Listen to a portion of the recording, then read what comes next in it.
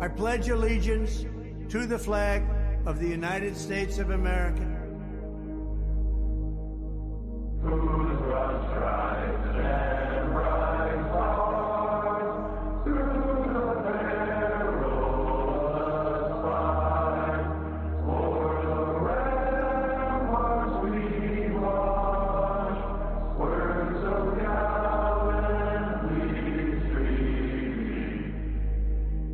And to the republic for which it stands,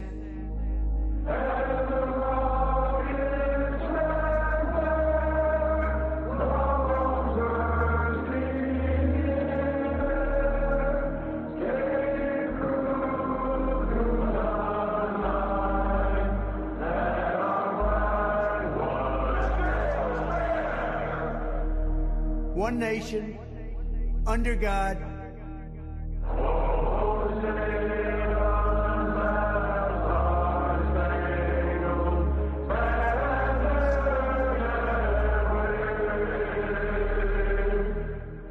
indivisible, with liberty and justice for all.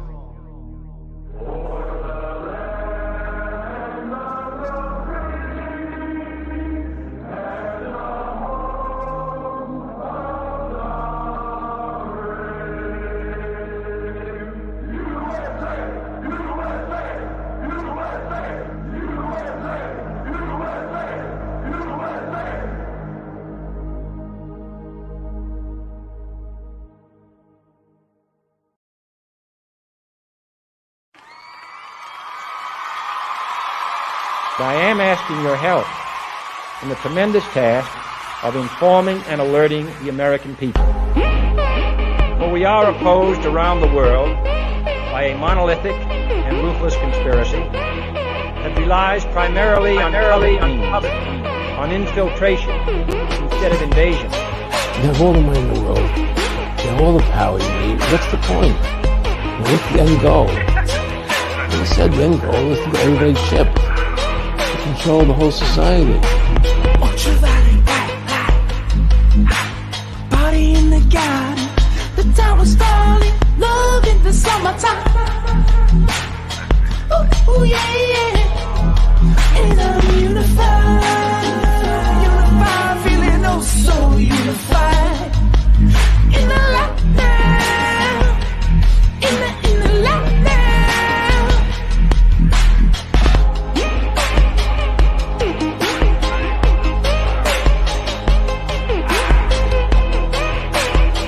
He's your friend, but I don't care. Every day, it's a gift. That's why we call it the blessing.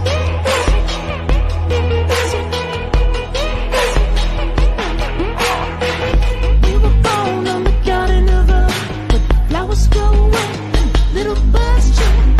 I was in the garden just having a laugh, till I met a monster across my path. Hey Gather, do you want some more trilla? I could get you lit up one of two ways. What's it gonna be, man? What's it gonna be, man? Say it, I feel like the whole world was begging me to rain fire above upon my enemies, till the love washed over me, till I let the love wash over me. Say it, I forgot the whole world begging me to rain fire above upon my enemies, till the love washed over me, till I let the love wash over me every day. It's a gift, that's why we call it the blessing.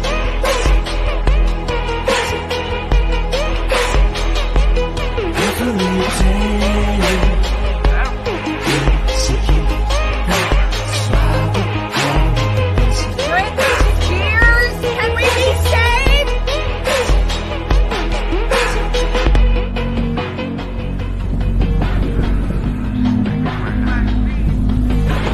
We were going in a direction that was irreversible.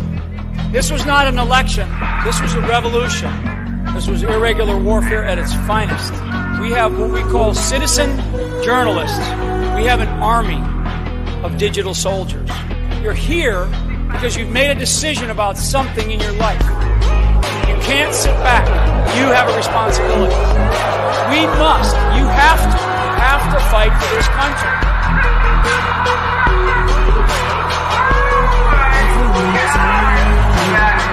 He's going to be biblical.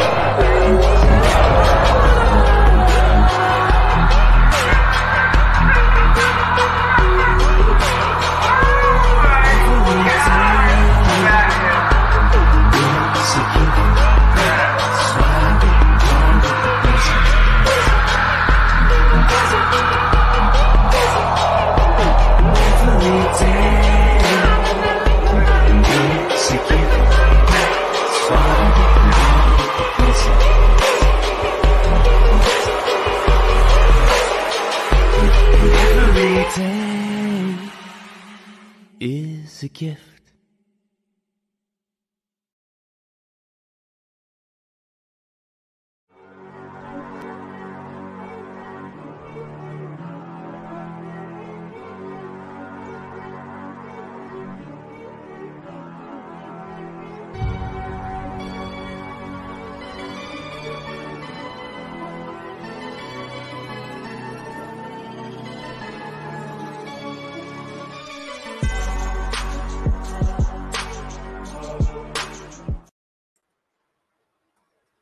Good afternoon, good morning, good late afternoon, mid-afternoon, depending on where you are in the world. I hope you are doing well on this day today. Welcome to another live edition of the C Report. You are joining us live now, if you indeed are here live, and if you are not, well, hey, you might be catching a replay, and that is okay. Ladies and gentlemen, this is the C Report. I'm your host, Mr. C, also known as Michael Aaron Cossidis, and welcome. Today is June 27th, 2023, and we're back, ladies and gentlemen. You know, who would have thought, man? So yesterday was a very, very busy day. I know, ladies and gentlemen. People are like, well, this Mr. C here, he seems to be taking off on Juneteenth. And on Pride, what is going on here? And then he shows up on Tuesday afternoon in a pink shirt. What's going on? Well, the joke is on you, America. This is actually coral, not pink. All right. You know, it was an interesting week. I mean, I was like, weekend, I should say. I was like, where are we going to be starting?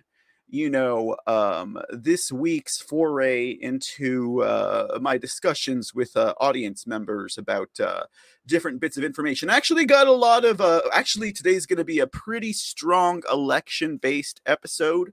So get yourselves ready, ladies and gentlemen. If you pay attention to any of my socials, you probably know what's coming. Ladies and gentlemen, but we'll be touching on some election stuff. We'll start big, I guess you could say, since people prefer to start big. We'll talk a little bit about the Supreme Court making a ruling on states' rights in elections versus federal rights. A ruling came down this morning from the Supreme Court, it would seem. You know, I find it rather interesting, though. I mean, because, you know, my typical way of,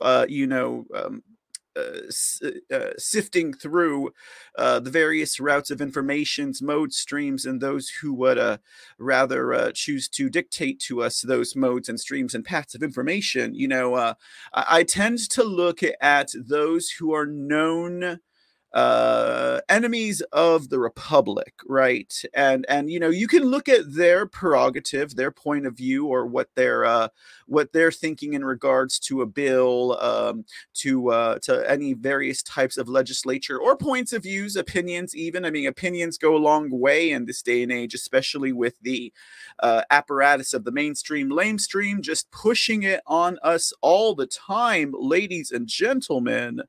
You know, it's easy to see why opinions, even from these people, could amount to about the same thing.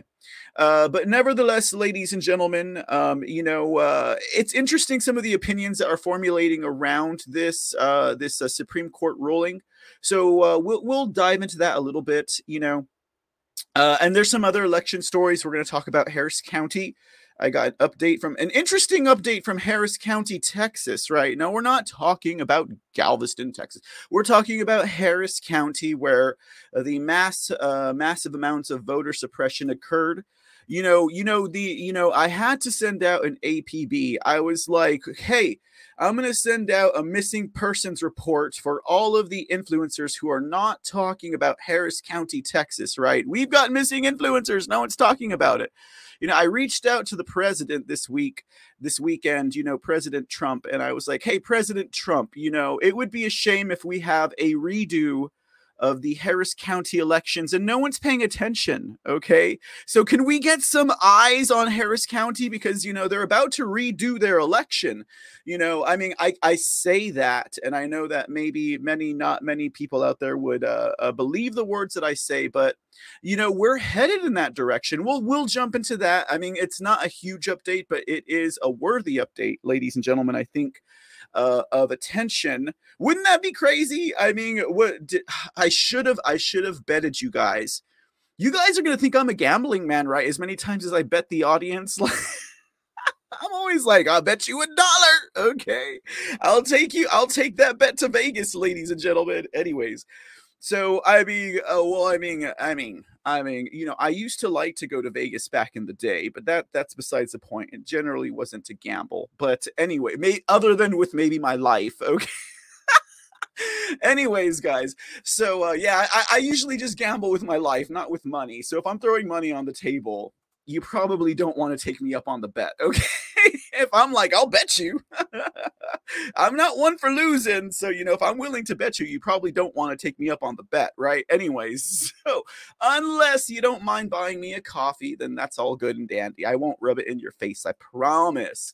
So it's a large but minimal update from Harris County. We'll talk about Luzerne County, Pennsylvania. Also, they just released their report on their botched 2022 midterm elections. So we had these botched 2022 midterm elections. No one's got their eyes on them because I don't really think people care about it, right?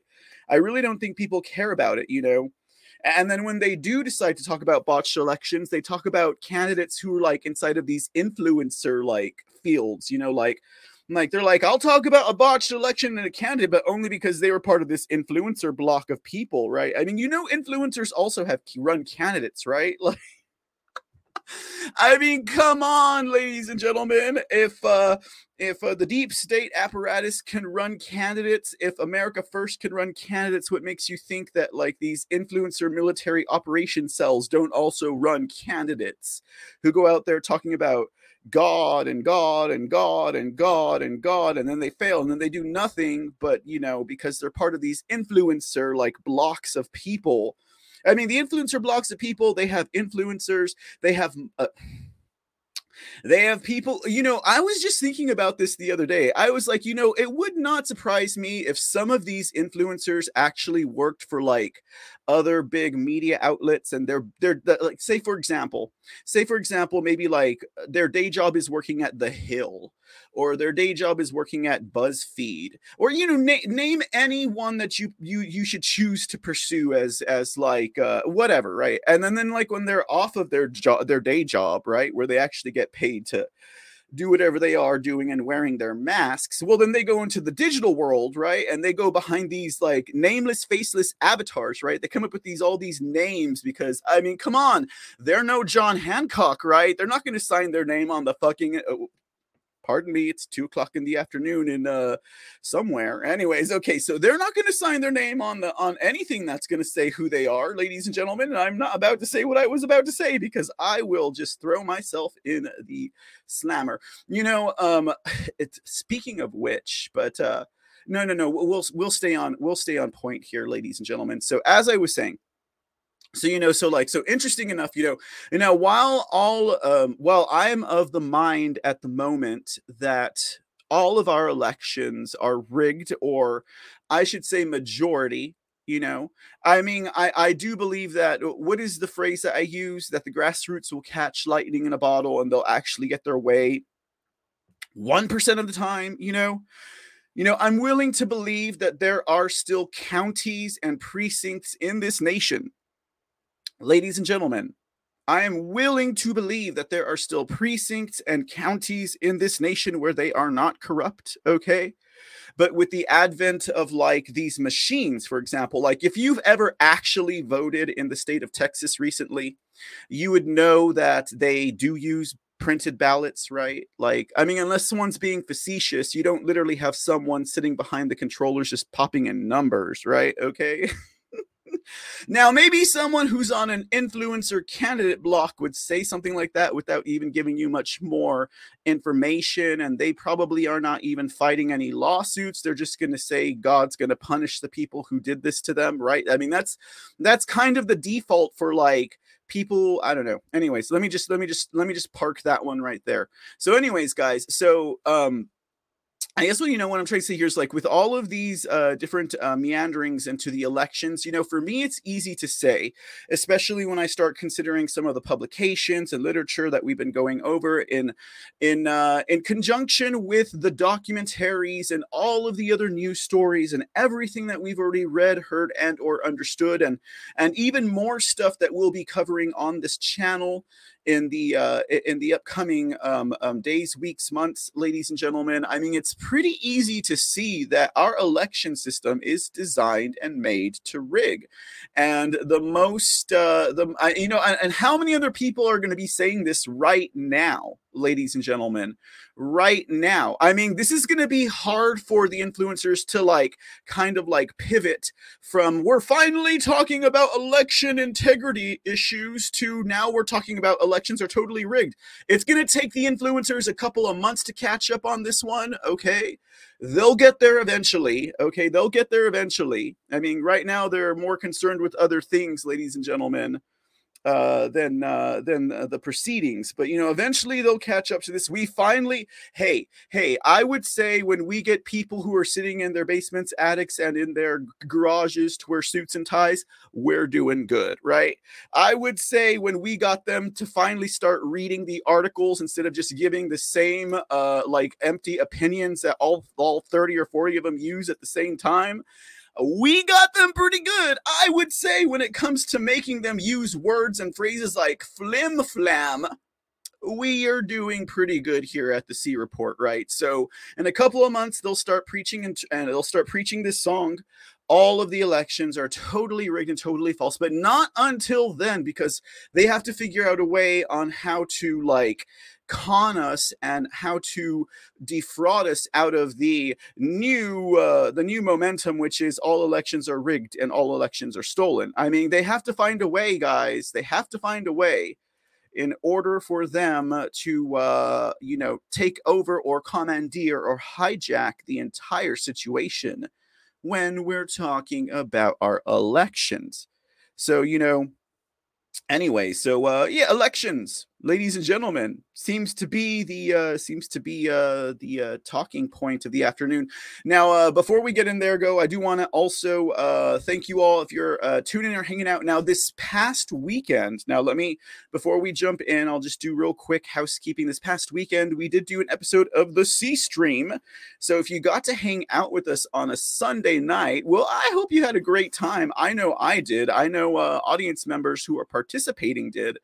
Now, I will tell you now, ladies and gentlemen, and this is for audience members of the C Report. So if you're hanging out over at Rumble, if you're hanging out over at Pilled, if you're hanging out over at Twitch, if you're hanging out over on the podcast side of things, if you're catching a restream or a replay, ladies and gentlemen, we'll do the C Report Monday through Friday. On the weekends, the C Stream, what I'm currently showing and airing, that's premium content that I'm just airing, for members of the C Team. So if you would like to be a part of the C Team, if you'd like to hang out with the C Team on a weekend night and just kind of chill out, cut loose, I will even have a drink with the C Team, ladies and gentlemen, as demonstrated this past weekend. And so I mean, everyone, for all intents and purposes, I think we were all having a great time. I told you there were a whole bunch of things I was not going to be talking about on the C Report that I did dip into on the C Stream. And, it was funny to see everyone turn up these stories on Monday, right? But as far as the weekend goes, it was an interesting weekend. It was a woke weekend. I mean, when family is concerned, I got to say, ladies and gentlemen, and my family would probably they'd probably hang me high for even going into anything like this. But when it comes to family, you know how long it took for them to finally accept that I am the kind of person that will speak when we're watching TV. I cannot help myself. I'm like, oh, there's a pedophile. There's a pedophile. Oh, that one's actually a man. It's a man, baby. Like, or, oh, wait, they're telling you the truth about some type of conspiracy, or they're telling you the truth about some type of program, or, and my family's like, shut up, Michael. Like, we are trying to watch TV, Well, that's the way my family was before. Now now actually some of them participate in it, but I do have a lot of family that is also very much not into it. They're more about I don't know, feeling the happy positive vibes of, I would say, blissful ignorance. But for a woke weekend, because we had Juneteenth last weekend, right? And then we had this is the whole month of proudness for like the people who like to chop off the genitalia of their children. I mean, because they're kind of the ones that have taken over this whole thing. I mean, like, self-respecting homosexuals have no part and want no part of any of this discussion or debate. Although there are some self-respecting homosexuals out there who are participating in this debate, because it's something that should be noted. You can't blanket cover over a type or a label asphyxiated to any type of lifestyle, subculture, whatever. But, when you're looking at like the topless, fat, obese lesbians of New York, hugging up on your children, or you're looking at the old men in Seattle dancing in their tidy white. God, that was disgusting, ladies and gentlemen. That was disgusting. And then you have, of course, the transgender Baphomets dancing around in San Antonio. I mean, there was something going on this past weekend here in my hometown, because I was out doing, I had a busy weekend / Monday, chores, etc. and stuff like that. And like being out and about, I was like, it's dead out here. Like there's no one out here. What's going on? Like, like, so, so they're all probably worshiping the devil downtown in San Antonio or something like that. So, interesting week. Glad to see it over. I would still say call it Family Proud Month, like if you want to get like some type of a anti-Pride Month. I never understood it. Now, back in the day, don't get me wrong, back in the day, yeah, I'd go to some of these events, but these days, ladies and gentlemen, no. I'm much too old to do anything like that anymore. So it doesn't happen much, ladies and gentlemen, but glad it's almost over.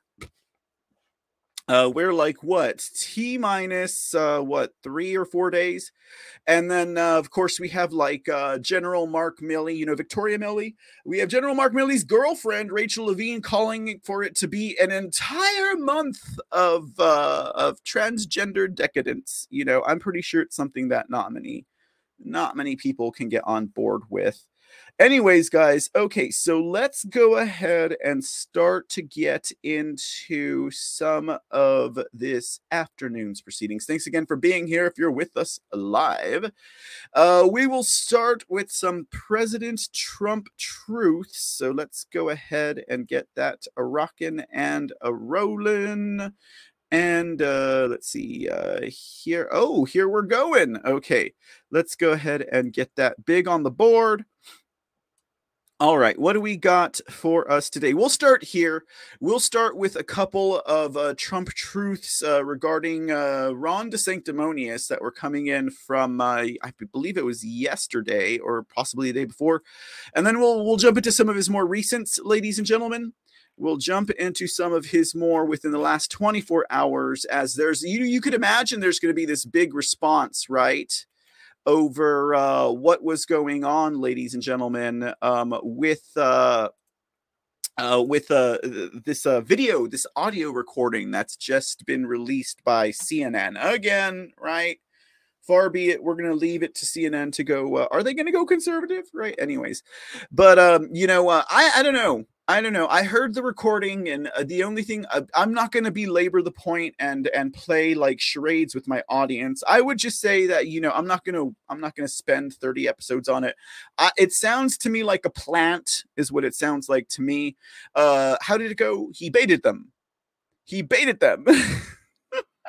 Wait. We got to do that the right way, right, guys? You want to see the he baited them? Okay, look, this is what I believe is really happening with this recording. I could be wrong, ladies and gentlemen. I could be wrong, but this is kind of what I think is happening. Told him. He baited him. He trolled him. He baited him. He trolled him. He baited him. I wish I was that smart. See, that's the Trump dimension. That's the Trump dimension. He trolled him. That's the Trump dimension.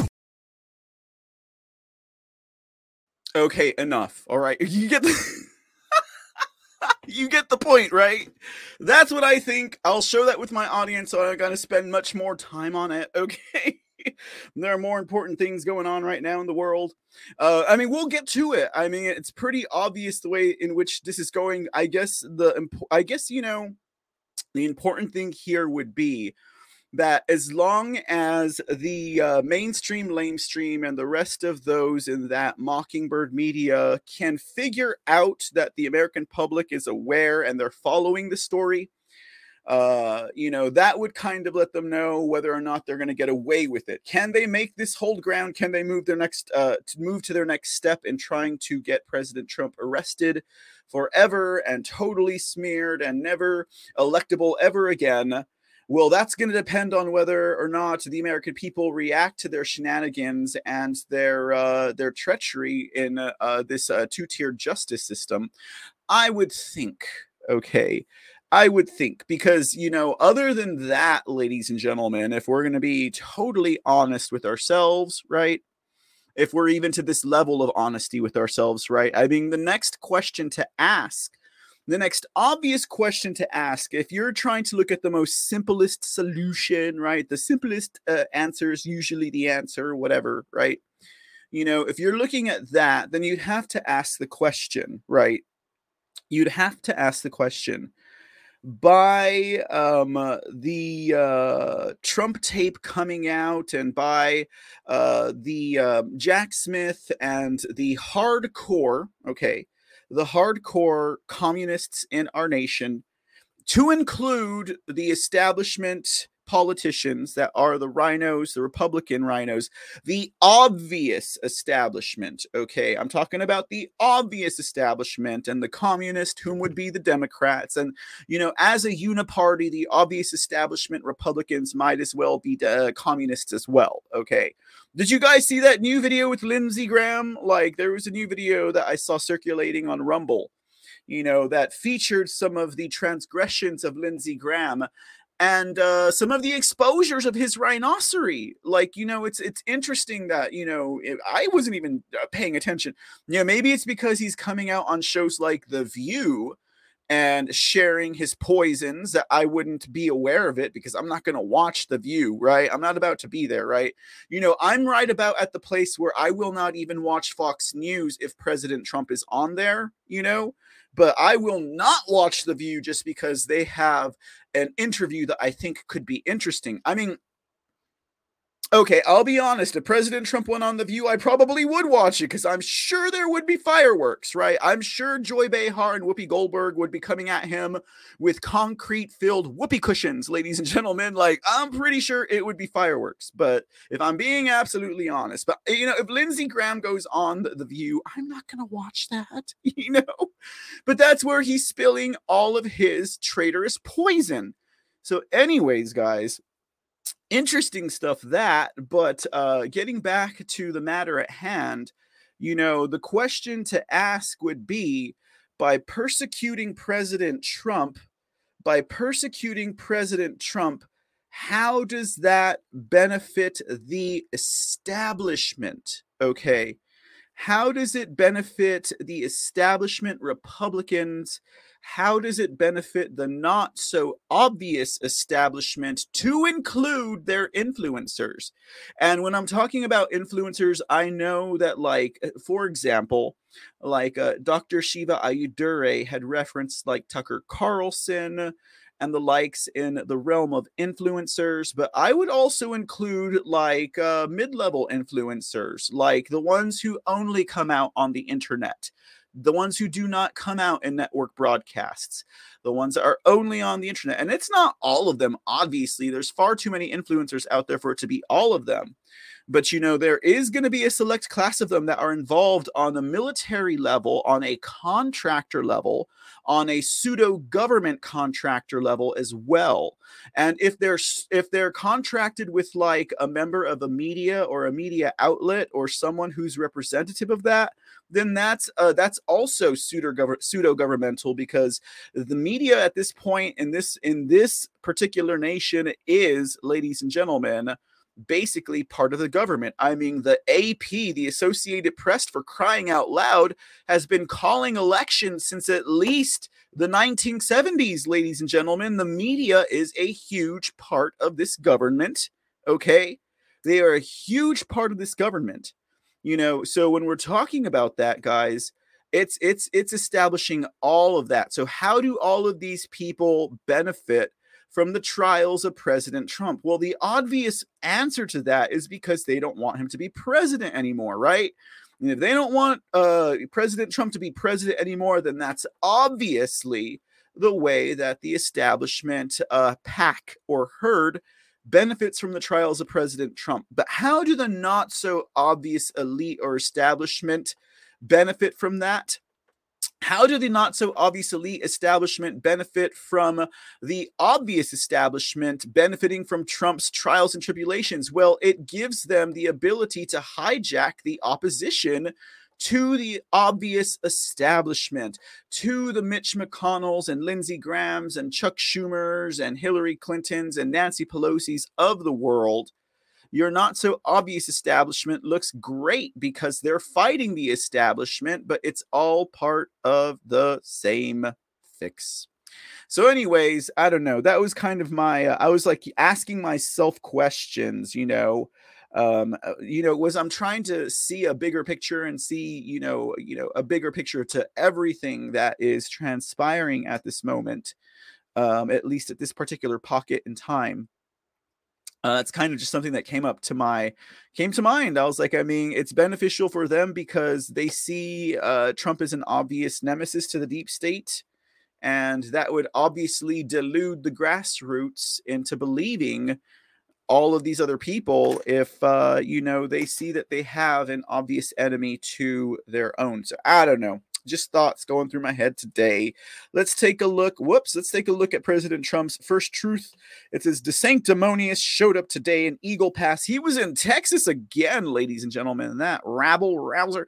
He says he was on the Texas border with almost no crowd or excitement. I don't doubt that, ladies and gentlemen, whose sole purpose in making the trip was to reiterate the fact that he would do all the things done by me in creating the strongest border by far in U.S. history, a total waste of time. The Ron DeSanctimonious campaign is going to be a total waste of time, ladies and gentlemen. It's going to show us how hard the establishment wants to push, opponents who have no merit, ladies and gentlemen. I mean, they can create as many false doctrines and false, grandeur as they want. And even if it is merited within their own state, but, a state does not make a nation, ladies and gentlemen. Last time I checked, there were 50 of them, right? So just because you're good at ruling your state, you're 1/50th of a nation, doesn't mean that you're going to do the job well in total. Okay. And I just, I can't help it, guys, when we're talking about all these other people running, there's no one has a track record. No one has a track record. And I just, I think that because of the fact that a lot of these people don't have track records, You know, I think a lot of the times what we're seeing is it's their own people. You know, Pentagon hired like 60,000 people to work in plain clothes. I'm sure some of them are listening to this stream or are running apps and streams with programs like this and shows like this on there, guys. Like, I'm pretty damn sure, right? Like, you know, they're probably someone you watch every morning or every day, right? And they double as mods, right? When they're nameless faceless avatars, and then, you know, they you know, they just hoodwink people. That's all they do. That's all they do, ladies and gentlemen. Okay. All right. Next truth from President Trump.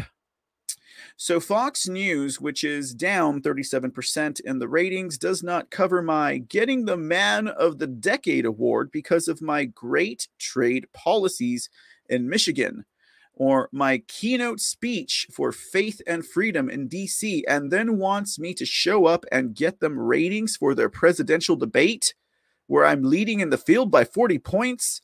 All they do is promote against all hope Ron DeSanctimonious, and he's dropping like a rock. Sorry, Fox News.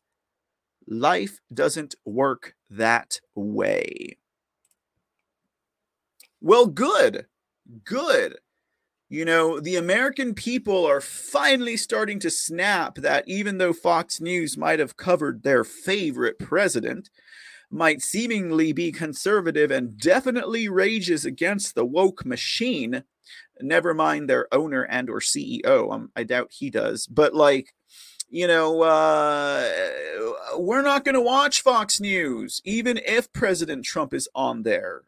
You know, I might make that a point to do that. I mean, I guess I'd have to catch a replay. Maybe I'll catch someone's clip is what I'll do. Right. But, you know, I'm not going to give any ratings to Fox News. We really haven't done that in a minute here anyways. I mean, I will, yeah. I mean, yeah, we would play. Obviously, we would tune in for President Trump interviews and stuff like that. But anyways, what's the point? What's the point anymore? They need to know that we recognize them as globalist henchmen, and we're not going to pay attention to them anymore.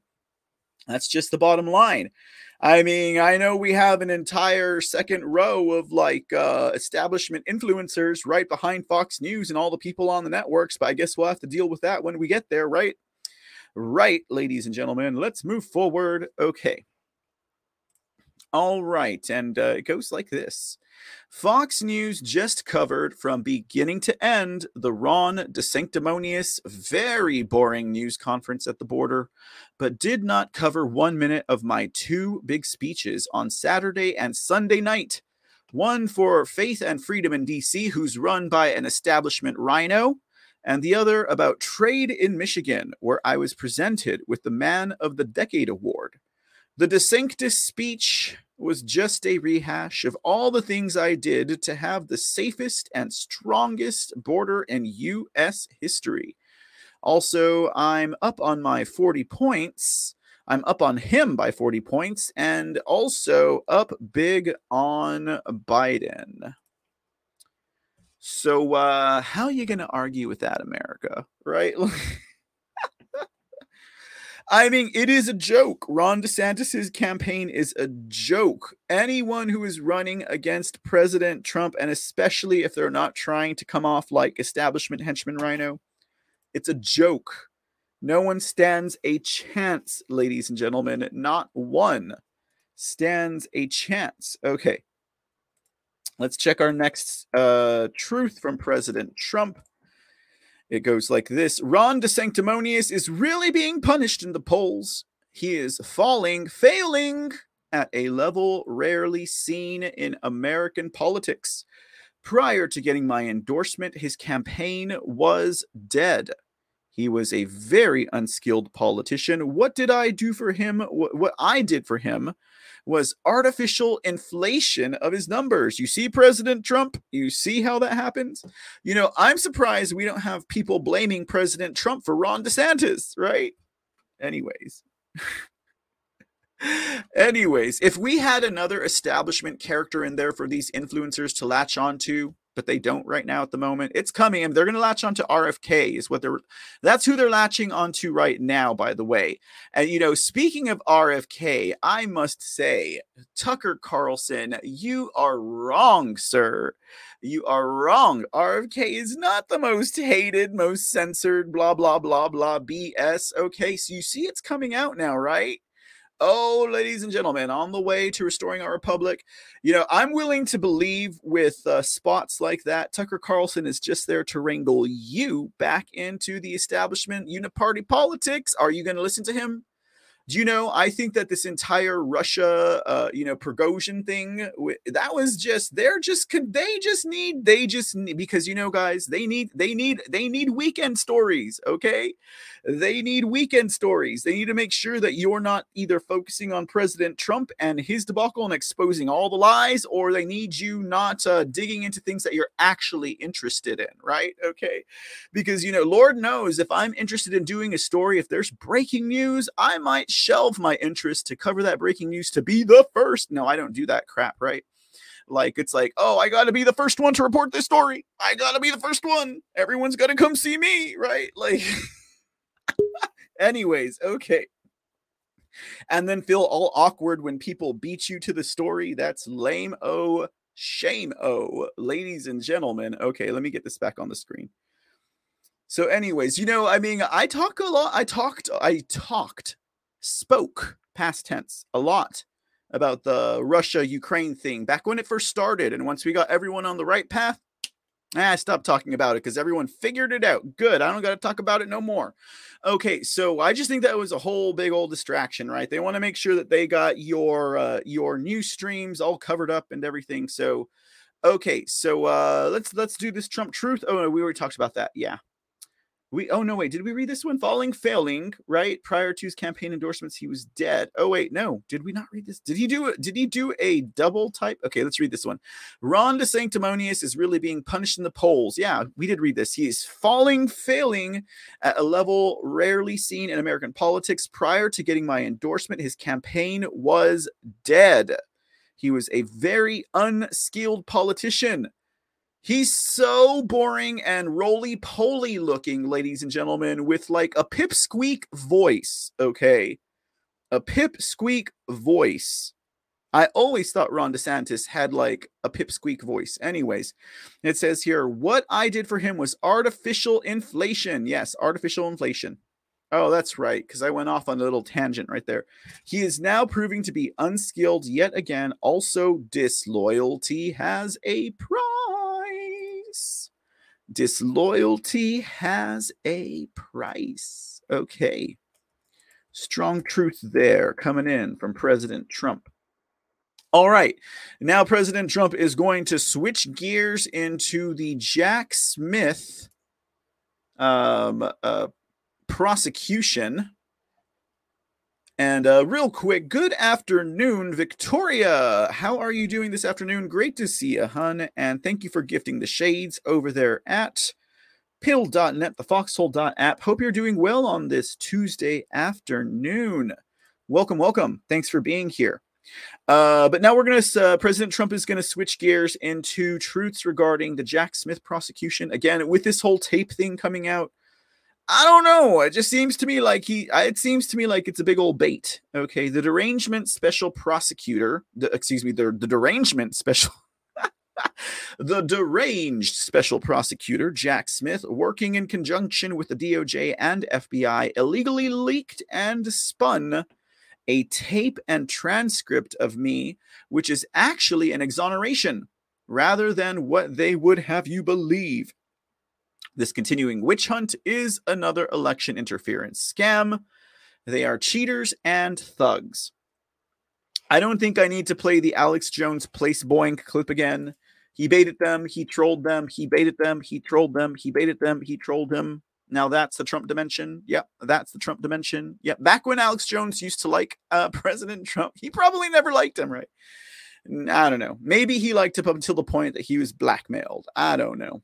Next statement from President Trump. Could somebody please explain to the deranged, Trump-hating Jack Smith, his family, and his friends that as President of the United States, I come under the Presidential Records Act, as affirmed by the Clinton Sox case, not by his psycho's fantasy of the never-used-before Espionage Act of 1917, Smith should be looking at crooked Joe Biden and all the crimes that he has perpetrated on the American public, including the millions and millions of dollars he extorted from foreign countries. And, that is another big piece, that is coming out in the media now again, right? Shows like this and those who have been paying attention for any amount of time in the last 4 to 5 years already knew and understand a lot of these things. This stuff is now coming out as hard evidence, though, okay? Not just speculation coming from inside sources, right? Or sources, right? Or anything like that. But no, from actual, it's coming out in the documentation. Whistleblowers are coming out. It's coming out in court proceeding. It's coming out in discovery. It's coming out, again, whistleblowers, investigations, and I'm willing to bet for those who have been, oh, wait, I'm ready. Are you guys ready? Are you influencers ready for me to throw your worldview upside down, right? Because all the influencers are like, Putin's on our side. Putin's a good guy. Yeah, Putin, right? Okay. Are you ready? Okay. Are you ready, influencers? I'm about to flip the script on you. Okay. It might take a couple of weeks for you to catch up. Okay. So, wouldn't it be interesting if Putin is working for the World Economic Forum, as is espoused by many and many and many a Fed? Okay. Like, wouldn't it be interesting if Putin is working for the World Economic Forum, right? And they figured out that they needed to have Putin invade Ukraine so that while Biden was in office or before Trump got back in, they would have a deceit. Imagine, guys, if the entire time that Joe Biden was in office, if there was no Ukraine war, do you not think that they would probably be digging into Burisma like 3 years ago? They're like, okay, Putin, go into Ukraine, because if you don't, they're going to expose the Biden crime family. It'll be ahead of schedule, and we need to get Trump in 2024, and he can end it in 24 hours, so let's play the obvious, not so obvious establishment, right? There are some influencers out there that are going, Eureka, Mr. C, now I see it. Thank you for making it clear. And then there's some out there going, crap, I've been on Putin's side since November. Anyways, okay, so no. Why are we talking about Putin? Okay, we are talking about Jack Smith and his family. Okay. Anyways, guys, let's just move on from that. Okay, so yes. Joe Biden and all of the crimes that he has perpetrated. That's what's up. Okay, because it's all coming out quite rather plainly, clearly now. There's no way to deny at this point, with every piece of information, whether it's investigatory or the Biden laptop, it's coming out. Okay, millions and millions of dollars extorted from foreign countries, Ukraine included, I'm sure. Okay, I believe this is the last truth from President Trump that we'll be sharing this afternoon. New poll. Oh, wait, sorry. Let me expand that so that you guys might view this with a better ease. New poll, Trump 69, DeSanctimonious 16, Pence 4, Scott 3. Also beating Biden by 7. Thank you. I don't know what poll this is, but I don't believe it. I don't believe it. I think the other 3 rhinos are way down, and I think he's beating Biden by higher than 7. I would assess, anyways.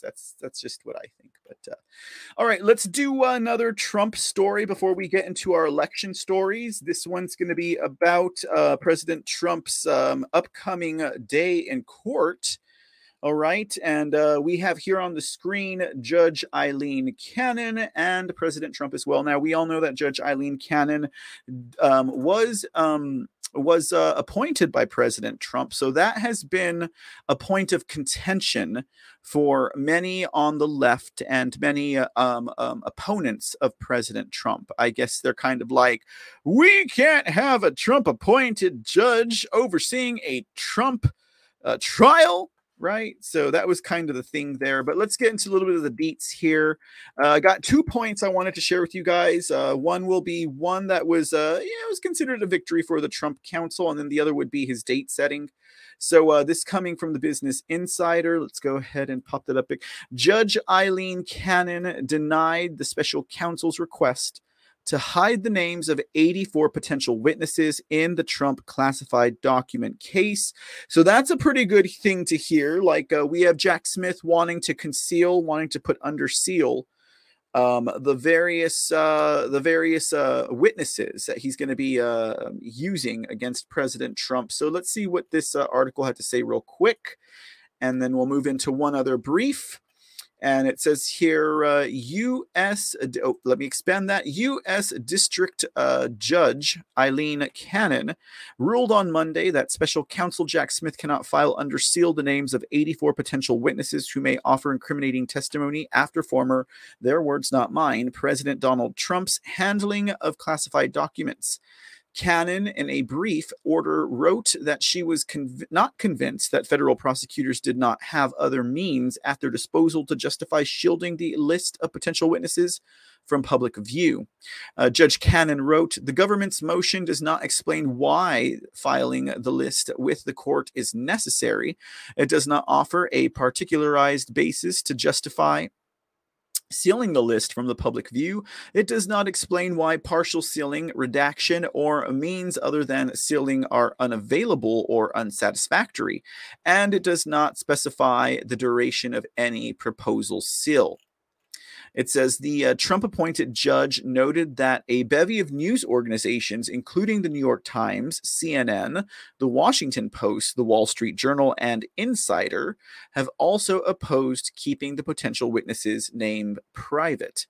The news organizations previously wrote to the court that sealing would deprive Americans from learning about a highly significant initial step in this extraordinary prosecution. As part of the conditions of Trump's release, the former president is not allowed to contact the potential witnesses about the case except through his counsel.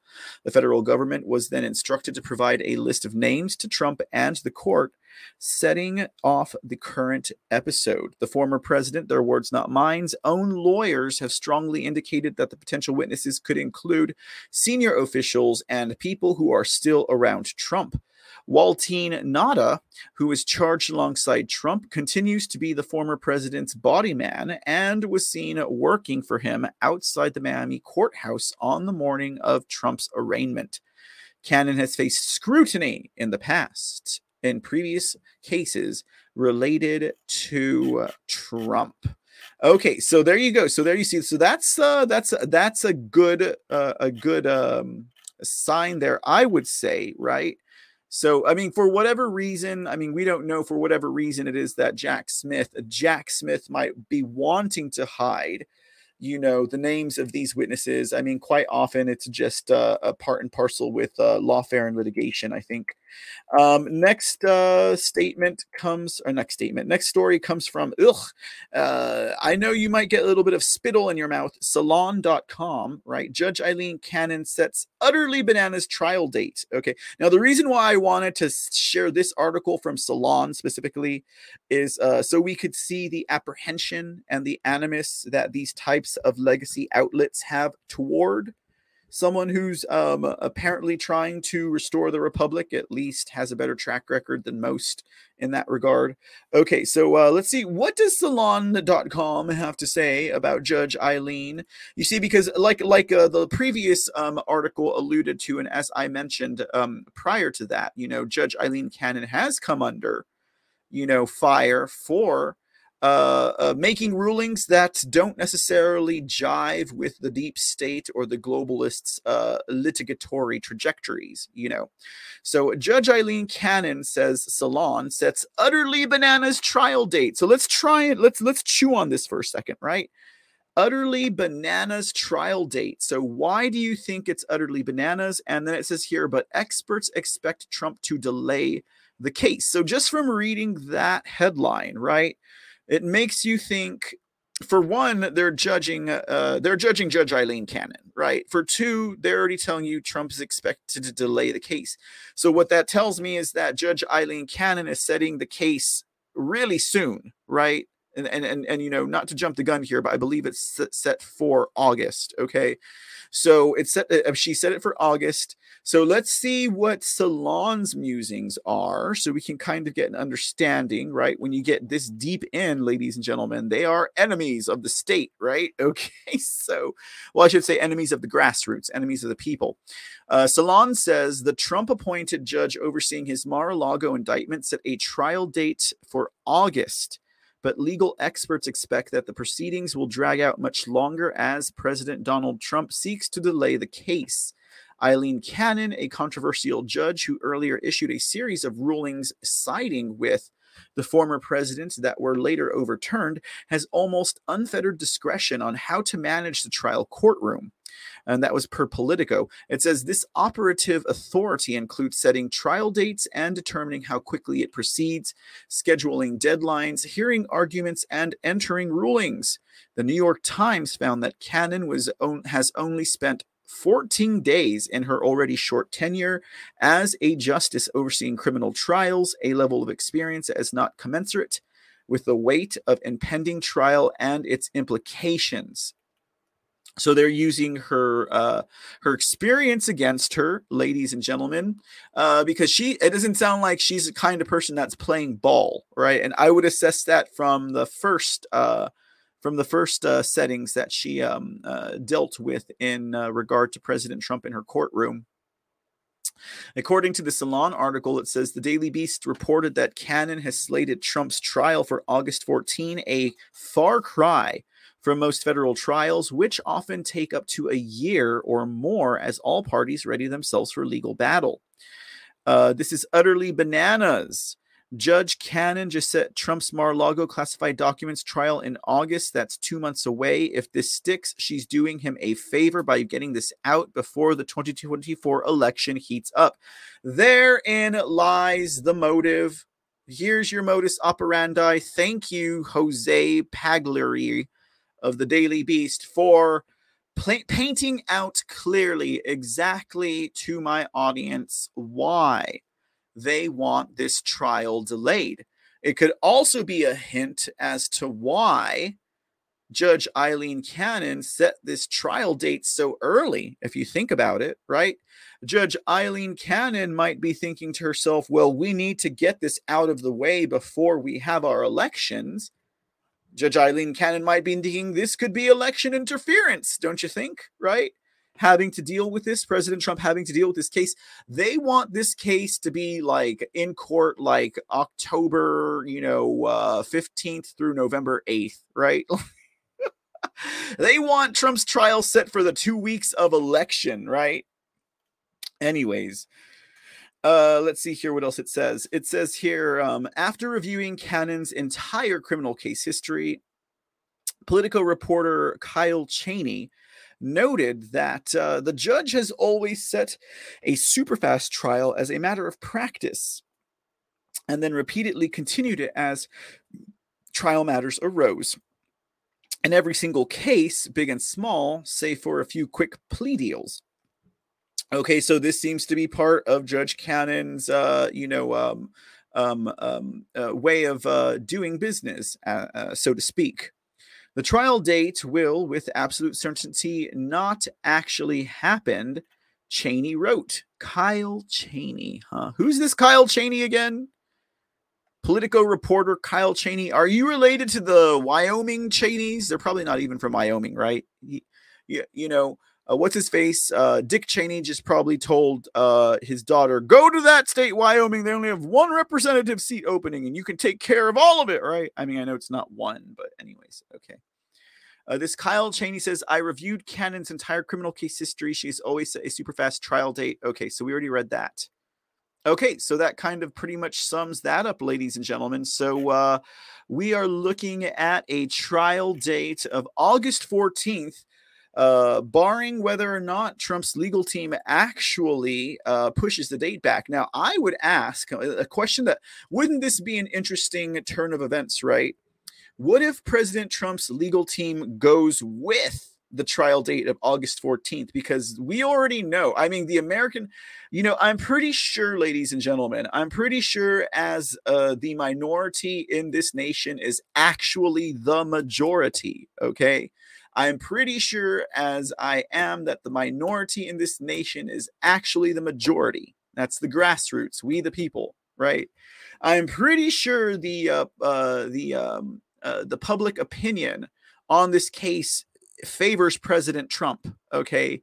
I'm pretty sure the public opinion on this case favors President Trump. So I think it would be something if President Trump and his legal team went along with Judge Eileen Cannon's trial date, and they were able just to nip that in the butt before we even get into 2024 proper, ladies and gentlemen.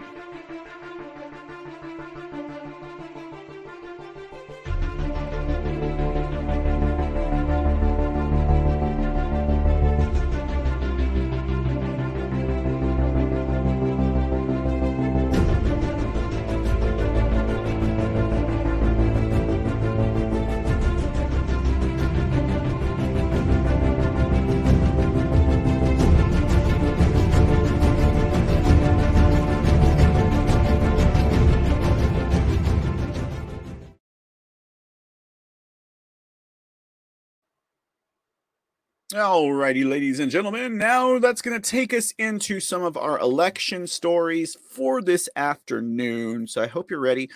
Like I said, we're going to start with a brand spanking new story. It's not breaking. It got broken this morning, right about 5 a.m. It's not breaking, but it is broken.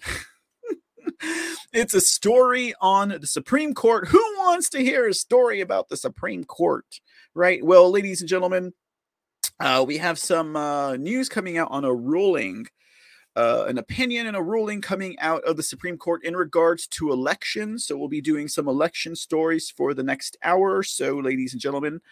Let's start here. Supreme Court rejects unchecked state legislature power over federal election rules. So now this is coming from ABC News. So, I see a headline like this, and I gotta wonder, what's really going on here? Because Supreme Court rejects unchecked state legislature power over federal election rules. But, someone like me is like, what about the 9th and 10th Amendment? I thought that, elections were the responsibilities of the states. So what's going on here? What's the Supreme Court ruling on? And it has to do with elections. So what's the import, right? Let's take a gander at what this article has to say so we can figure it out, ladies and gentlemen, for ourselves. It says here, the Supreme Court on Tuesday delivered a strong rejection of a controversial legal theory that threatened to upend state election laws nationwide and give state legislatures unchecked power over federal election rules. In a 6-3 decision written by Chief Justice John Roberts, the Supreme Court sided with a group of North Carolina voters who challenged an attempt by state Republican lawmakers to circumvent a state court decision that struck down a new gerrymandered election map. So, that's what I'm talking about. Like, when we're in the field of obvious election riggers, right? People who don't believe in the fidelity or the integrity of our elections, people who willingly participate in fraud or in covering up the fraud. When we're talking about Democrats and Republicans, because that is the boat that we've been forced into and forced to accept. You're either on that side of the boat or on this side of the boat. You're either on that side of the vote or you're on this side of the vote. You see how I did that? Boat and vote. Anyways. So, ladies and gentlemen, when we have decisions coming in like this, like a group of North Carolina voters challenged Republican lawmakers and the lawmakers lost, but yet since we're Team Trump and we're conservative Republican, we're anti-woke and we're anti-establishment and we're anti-Democrat, well, these Republicans must be right? It must be the Supreme Court that's wrong, right? Well, then you also have to consider, what Chief Justice voted for what, okay? And Chief Justice John Roberts, I don't trust any farther than I could throw my mother or my father, and I would never throw my mother or my father, so why would I trust Chief Justice John Roberts, Anyways, so then it would boil down to who voted on what, and then it would also boil down to who are these North Carolina voters that they sided with, right? Like, are these North Carolina voters like grassroots Republican or conservative, or, people who have a genuine concern about election fraud and election integrity, or are these people like, a nonprofit Democrat or communist agency, right? All these things to think about, right? When we're looking at stories like this, all of these context clues, right? It says Roberts was joined by Justice Sonia Sotomayor, Elena Kagan, Ketanji Brown Jackson, Brett Kavanaugh, and Amy Coney Barrett, right? So already, I don't really agree. I mean, if I were looking at just based on who voted for it, I would be like, nah, this is a wash. Like, we should have voted the other way, right? especially if someone who cannot define a woman vote. I mean, like, can you define an election? Can you define a vote, Ketanji Brown Jackson? Like, can you define anything, right? Or are you like one of those Dr. Pepper, like, agnostics, right?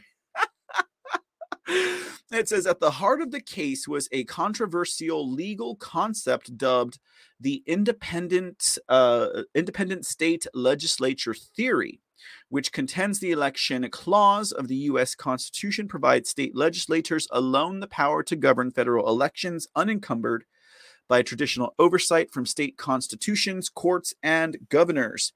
Election and democracy experts warned the theory, if adopted in its most extreme application, could have a dramatic impact on how elections are run. State lawmakers would have unfettered power to rewrite voting rules, potentially putting at risk mail voting, same-day voter registration, ranked choice voting systems, and other statutes for federal races, experts previously told ABC News.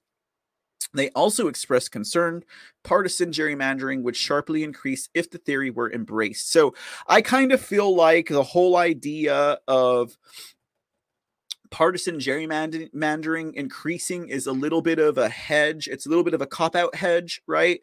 Because think about it. Like, what is it that the Democrats tried to do as soon as Joe Biden stole that office, right? The first bill they put on the table was H.R. 1, which was a federal takeover of our elections all the way down to the state level. Now, for those of you who only vote once or twice a year, okay? Oh, no, wait. For those of you who only vote in the major elections once every 2 years, you might not be aware that there are actually state and local elections, okay? So what this seems to be doing is it seems to have challenged the notion that the state can overwrite federal rules. Now, people are saying, what do you mean federal elections? I thought all elections were federal. Well, you probably don't vote. You probably think people just put numbers in a computer and that there's no ballots involved. But even the ballots, ladies and gentlemen, like Hart Intercivic, right? We'll talk about that in a minute. Hart Intercivic's out of Houston and Harris County, right? We'll talk about them in a sec. That's coming up. Okay, but like, what this is posturing to me. Okay, so let's talk about the federal elections and the state elections, right? You have your state elections, at least once every 2 years if you actually vote in them, okay? You have your city elections, which happen at least every 2 years if you actually vote in them, right? Like, I can vote probably in a 2-year period about 4 to 6 times. Can you vote 4 to 6 times in a 2 year? Do you vote 4 to 6 times? That's how many times you have the chance to vote, not even counting runoffs, right? So anyways, guys, so, when the Democrats tried to pass H.R. 1, which would have given federal control of our elections in toto, right? That would have gone down to our city elections, our municipal elections, our local government elections, our state elections. So this seems to be like we have a reverse coming in here. Okay, it seems to be like we have a reverse. Now, what do they mean by federal elections? Well, that would be the elections that you vote in, right? The one that you vote in, which is like the presidential election. Like that's the only election that most people vote in, right? So that would be like a federal election because you're voting for an office on a nationwide scale, right? Okay, so therein is your difference for those of you who only vote once every 2 years. Okay. So that's why this is important, because we have elections that happen throughout the year, not just once in every 2 years. Okay. And then those are not subject to federal rules. They're only state elections. They're only city elections. But I don't know, guys. I mean, I feel like maybe the gerrymandering thing was just a reason to not go along with it, because basically this is saying like if at the federal level we require that you have mail-in ballots automatically, and if they really wanted to push that, I mean, the states would be helpless to that. So I mean, this is still to me a bit of a back and forth between the state and the federal based on this ruling. Like, I'm pretty sure that the federal level might feel like they could start asserting certain rights or asserting certain procedures and elections based on this ruling, but I'm pretty sure the states would fight it back.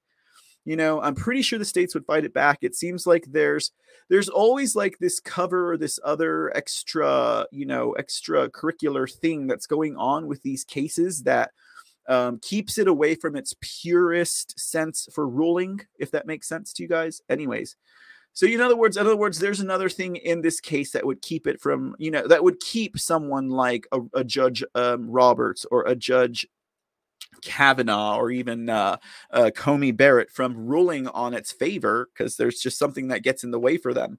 But then you have to hear the dissenters, right? You have to hear the dissent that Gorsuch dissented, Clarence Thomas dissented and stuff like that. So let's finish reading this article so we can get a clearer picture of it. It says, so again, like it says here, election and democracy experts warn the theory, if adopted in its most extreme application, could have a dramatic impact on how elections are run. State lawmakers would have unfettered power to rewrite voting rules.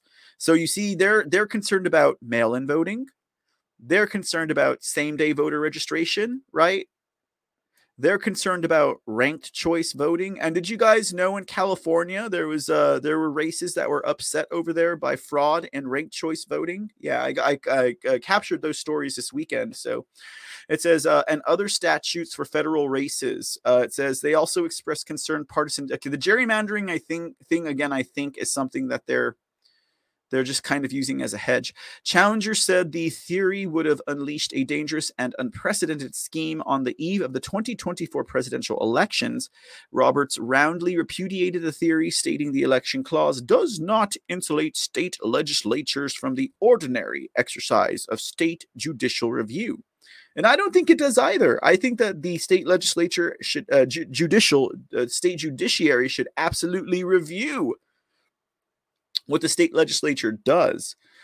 It says here, in interpreting state law in this area, state courts may not so exceed in the bounds of ordinary judicial review as to unconstitutionally intrude upon the role specifically reserved to the state legislatures by Article 1, Section 4 of the federal Constitution.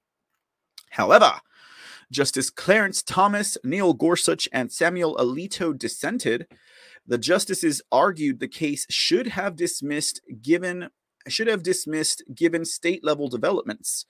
The North Carolina Supreme Court, under a new Republican majority in April, reversed its previous ruling that said the gerrymandered maps were illegal.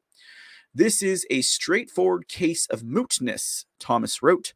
The federal defense no longer makes any difference to this case, whether we agree with the defense, disagree with it, or say nothing at all.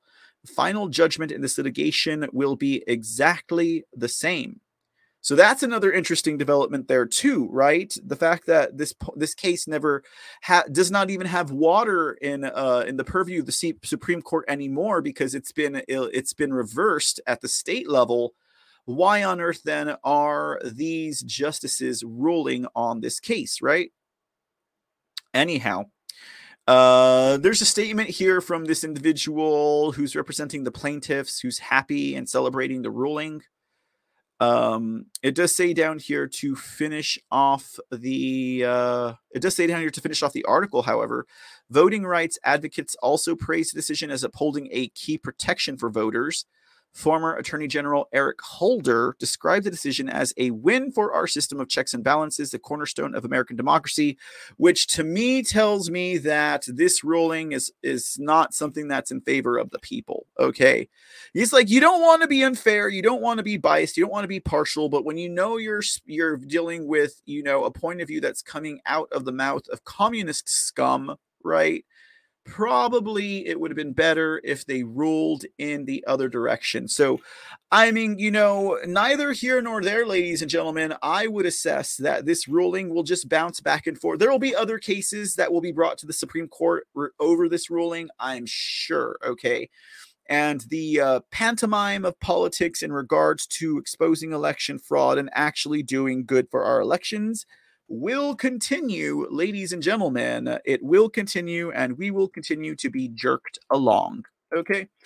All right, guys, let's talk now about, we're going to do some Texas stories, guys. So if you're from the state of Texas, get your pens and paper out, because we need some help over here, especially if you've got a show. All right. Hey, Raven 2000, what's going on? Raven 2000 is hanging out. West Virginia, just moved here, joined the Republican group and GOP in West Virginia.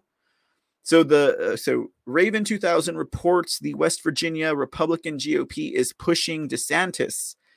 She says, I was shocked. They are either commies or stupid. I say commies. I say they're commies. Yeah.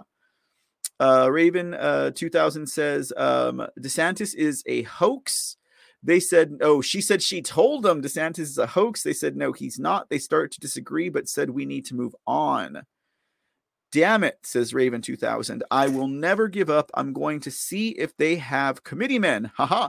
Do it, Raven 2000. There's so many articles out there that show that Ron DeSantis is a rhino, is an establishment worker. I bet if you were just to, print out some of those articles, or, even clip out some of our videos here from the C Report and send them over, it might give them a little bit of food for thought. Isn't that interesting, though? So, at the local level, Raven 2000, you're looking at your rhinos. You're looking at your establishment uniparty politicians, These are the same very ones who are saying that there was no red wave. These are the same ones who are on the Trump train in 2016, 2020 period time. And now that they're hoping that the marketing and media campaign of Ron DeSantis will carry him through, and that the mouthpiece and the megaphone of the mainstream lamestream will help to keep the subterfuge afloat and not sink. But if we show them the truth at our local level, if we reach out to them, if we speak to them, if we're honest with them and we have open conversations, one of two things will happen. Either they will open their heart and their mind, or they will reveal to you their true intentions. So on the ground is absolutely important to be involved. And I'm glad you're involved there in West Virginia and their politics. Raven, awesomeness. Okay, that means I'm gonna have to clip out some more of my Ron DeSantis clips. I mean, yeah, and then don't forget, if you're hanging out over at Rumble, I have a secondary page. Just click on the link down below. It's our second Rumble page where you get clips of the C Report, as well as other videos I upload that are pertinent to the information that I share here on the channel. All right, guys, glad to have you with us this afternoon, Raven 2000. Hope you and yours are doing well. Let's talk Texas, okay? Let us talk a little bit about Texas. A couple of developments here on the front of elections. The first one that we are going to cover, of course, is the most important, and that would be what is going on in Harris County. Now, I had to reach out to President Trump, not that he listens to my type, but, it's because, we're at a point in Harris County. We've got 22 candidates, not including the ones from Galveston County. Okay. That's south of Harris County, south of Houston. Right. Okay. But if we're talking about the ones in Harris County, because I don't think the one in Galveston County is doing anything other than praying and telling everyone to pray for her, right? Okay, nothing wrong with that, but she's not suing anyways. Okay, so the ones in Harris County are actually suing. Okay, like we've got litigation on the table. It's kind of hard to find some of this material, but it's coming out a little at a time. Of course, it's also kind of hard when you're contacting the representatives and the senators who are writing up this legislation and they're not willing to get back to you and stuff like that. But that's besides the point. That's neither here nor there. We'll continue to do what we can to bring some sunlight to this story, ladies and gentlemen. It would be a big help if we had people on a national scale getting ready to speak about the story, because I'm going to share a video from you. I have a new update from Dulcifino Consulting. Now, we shared with you some information from Wayne Dulcifino, who was hired by Mattress Mac of Houston, Texas, to investigate what was going on in the 2022 midterm elections in Harris County, where we saw botched elections and voter suppression that rival those of Maricopa County, in Arizona. Okay. Funny to think about it. The third and fourth most populated states, counties in America. The third and fourth most populated counties in America: Harris County, Texas, and Maricopa County, Arizona, Houston, Texas, and Phoenix, Arizona. Ladies and gentlemen, we have almost identical bouts of voter suppression and botched elections happening. Now, a lot of people don't like to hear about the botched elections of Harris County. Maybe it's because, like, I don't know, it's been 7 months since it happened, right? And no one's cared to cover it, But let's take a look. I'm going to play a video for you guys from Dulcifino Consulting. It's the latest update of the kind. Okay. It's the latest update of the kind. Very, very, I really need to get ahead in on this. This is a startling new developments. Okay. Now, this is the only update I have to bring to you at the moment. I'll try and get more information as the week progresses. But apparently, one of the 22 candidates who is suing Harris County over these botched elections has new evidence that shows 17,000 ballots were not counted in this election and is calling for an immediate redo. So where Maricopa County, and this is not, Maricopa County's playing hardball, and they are just being downright criminals over there. The corruption in the Arizona state judiciary is unfathomable. It is unfathomable how corrupt that judicial system in Arizona is. Okay. So, but what are we going to have? Is Texas going to redo its election in Harris County and the nation's not going to hear about it, or what? Would this not be a victory? That maybe people who do shows like this should maybe start talking about it. Maybe don't talk about someone who's involved in your influencer sphere, like the candidates who are like the General Flynn candidates, right? And I'm not saying there's anything wrong with General Flynn candidates, but they're part of this influencer network, right? And the people who are part of that General Flynn influencer network, for example, are pushing these candidates, are doing nothing, but yet they're expecting to get kudos from their audience like they know what they're talking about. I'm like, you're going to talk about elections in your own state, and then you're going to talk about someone who's doing nothing just because, you're listening to someone else's show? Because Jack Posobiec, who's part of the Flynn, I'm sure he's part of the Flynn network, right? He was in, it doesn't matter. Anyways, but they're pushing these candidates who are they're talking, God appointed me, God said it was me, and if you don't vote for me, you're going to hell. Like, what the heck kind of a candidate is that? I'm just saying, guys. Now, we have, for example, Aaron Lunsford, who is running for judge in Harris County proper. Okay, like actual Harris County, like within the county, within the county line, And she found, let's just check out the Dulcifino report. Okay, let's check this out. You guys can see it for yourselves. This is going to be your update on Houston, Texas, Harris County's botched elections for 2022, with more coming, ladies and gentlemen. I'll be on this like Oprah on white rice. Here we go.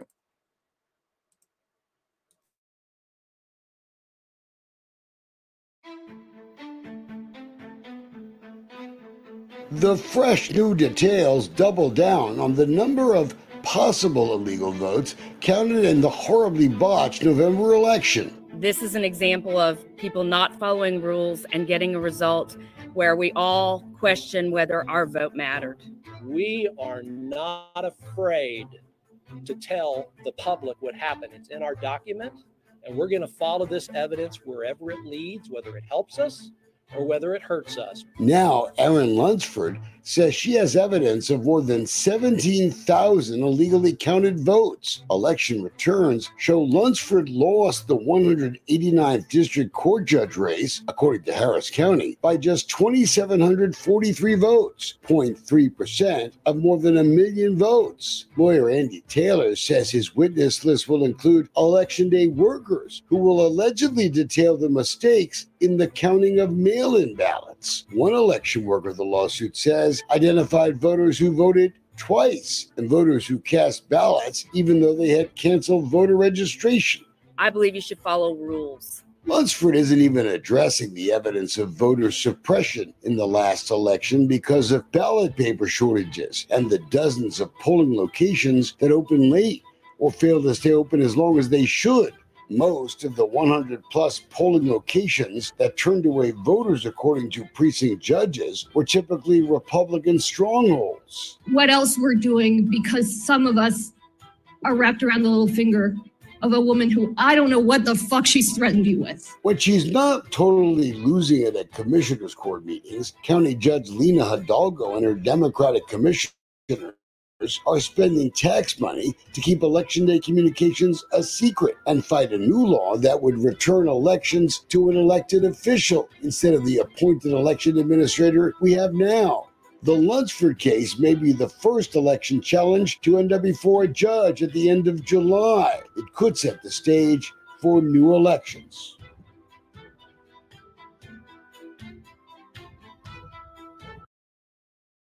So that is quite an update, wouldn't you say, ladies and gentlemen? If you know you're only going to hear about Houston, Texas 2022 on this channel, okay? You might get close to Galveston, that's just south of Houston, but no money. Sorry, no dice. Okay, this is the story. All right, until Miss Garcia decides to file a lawsuit, right? Instead of just talk about the wrath of God coming down on those. Anyways, so Dolcefino, Wayne Dolcefino, he's an awarded journalist, investigative journalist. Apparently, used to work for the networks, and has since then just done local work and investigation. He does a lot more than he does. He's an investigator for hire, So like he does a lot of work for Texas and also on the national level. He's got some stories, stuff happening in California, New York, right? But it just so happens that one of the plaintiffs against Harris County, Mattress Mac, hired him to do this work. So thank you to Wayne Dolcefino and Mattress Mac for keeping this on the radar, because nobody else is talking about Houston, Texas or Harris County. If they want to get in on the conversation, I suggest they just start, because we need as much. Wouldn't it be something if they had an election redo in Harris County and there was not one blip on the radar screen from any of the influencers out there? Are we going to let that happen, guys? Come on, guys. Are we going to let that happen? Anyways, can you guys hear me? Sorry. Yeah, you can. Yeah, I had one of my little sensors off over here. So one of my sensors on my side of the screen said I wasn't on. I wasn't speaking. So just thought I would ask. So that's a quick update. Now, Erin Lunsford, like I said, was one of the judges. Now, that was crazy also. You guys saw that, right? That Lena Hidalgo, otherwise known as Lunatic Hidalgo, right? Otherwise known as Lunatic Hidalgo. Now, she's the county judge of Harris County, right? She's the crooked activist leftist judge who is presides over the commissioner's court in Harris County. She's been doing everything in her might to keep all election records and communications hidden, concealed, and sealed, ladies and gentlemen. That's what she has been doing. But that was a man. So yeah, I forgot. She also let an F-bomb drop. I didn't give you guys a heads up on that one. I apologize, but Here was this was interesting over. So we'll talk a little bit of Houston politics, and I got another Texas election story for you guys. Okay, Lina Hidalgo, real quick. Now, this woman, she's corrupt as sin, ladies and gentlemen. She is corrupt as sin. She is actually endorsing Sheila Jackson Lee for mayor of Houston. These people who have been involved in election rigging and election scamming for decades. You know, if anyone would know the story, it would be Catherine Engelbrecht from True the Vote, right? Like, because she's from Houston. Okay, so they've dealt with these people before, right? But this was interesting. Apparently, Lina Hidalgo has some some fight going on with George Soros appointed district attorney D.A. Ogg, district attorney Ogg. Now I know. I said George Soros appointed. Hello. I mean, she was only like the first out of the gates. She, like, district attorney Kim Ogg was basically like George Soros's, like, one of his first, if not the first district attorney that he bought in this nation. She's probably like the second one. Like, she's one of the early crew, right? So it's really interesting to me that people like Lina Hidalgo, the judge of this place, and like, you know, George Soros district attorney are fighting with each other, right?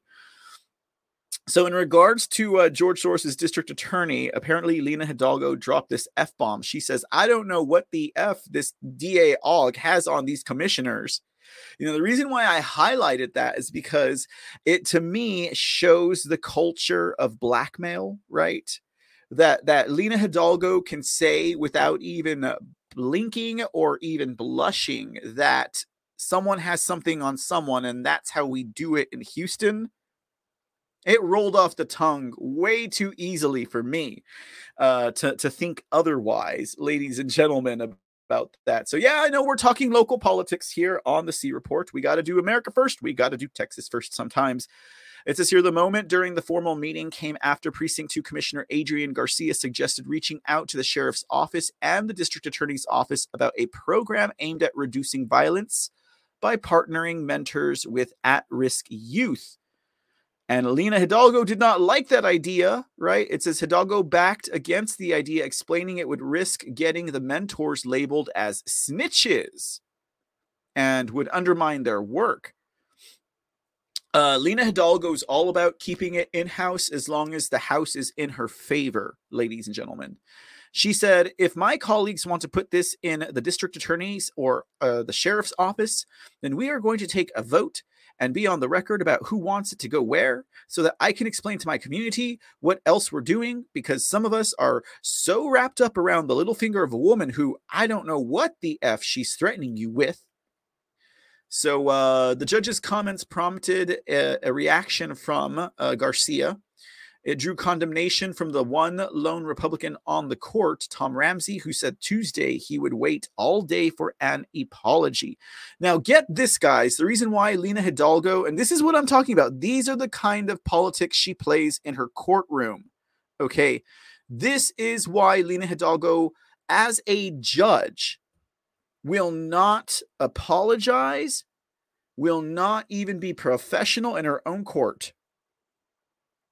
She says, women and women in positions of power in particular constantly navigate a world that expects them to be both strong and vulnerable, assertive but not aggressive.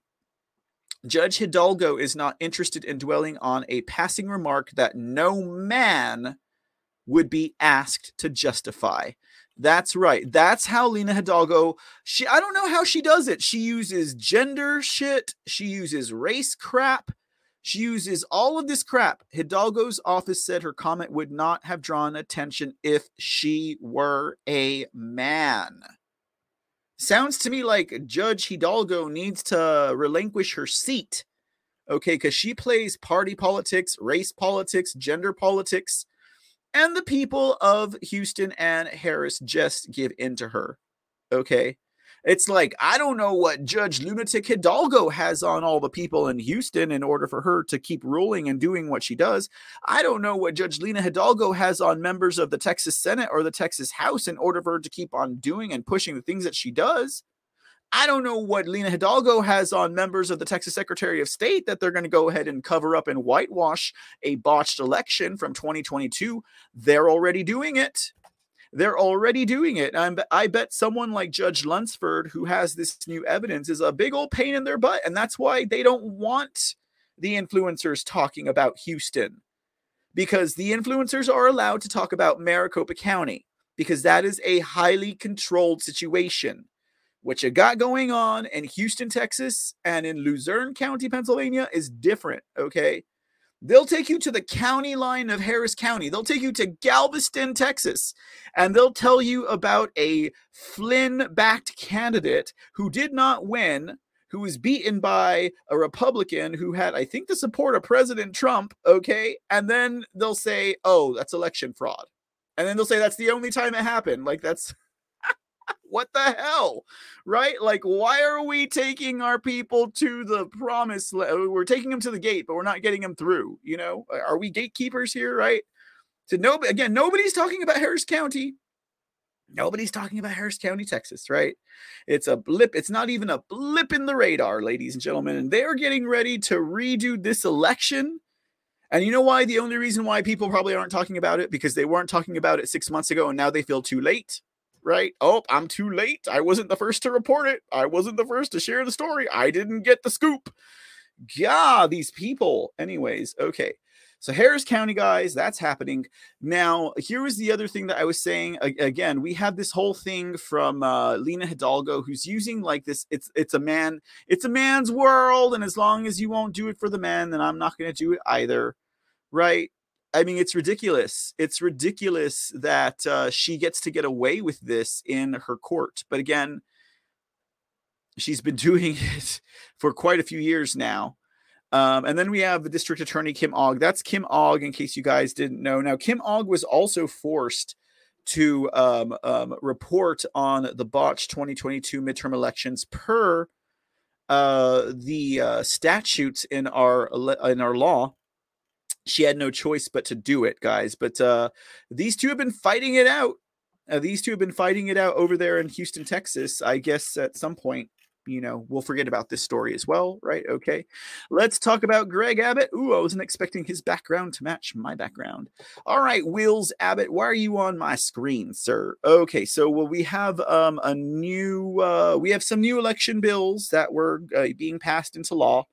Right. Some of them dealing with specifically Harris County. We'll see how that one goes, because where it doesn't specifically call out Harris County, it does specifically call out counties that only have the population of Harris County. So I guess we'll see how that goes. Right. But there was some new laws that were going. There was even a new election law that Governor Abbott vetoed. So that would make one wonder, what is he vetoing? A bill that has to do with election integrity concerns. Now, here's the thing: when it's a law or legislation that actually deals with election fraud, it usually has fraud somewhere in there. If it's dealing with election integrity, it's usually the integrity of the fraudulent elections that they've built up around the American people. Hallelujah, we're getting the idea. The vague language of the measure would have opened doors for more mail-in ballot fraud. So you see, even when we're able to pass legislation that would remove things like 24-hour voting, 24-hour mail-in drop ballots, ballot voting that goes to everybody and anybody that they decide to, just because they're on some list that's outdated and unmanaged. You know, we still have state lawmakers that are trying to sneak in legislation that would open the door for election fraud. And no surprise, ladies and gentlemen, if you're a member of the Texas voting audience on this channel, no surprise, it was a Republican who did it. Okay. So it says here, in a move that has ignited a firestorm of controversy, Governor Greg Abbott vetoed a measure aimed at expanding the voting rights of disabled Texans. The measure's vague wording would have put the election system at more risk of malfeasance.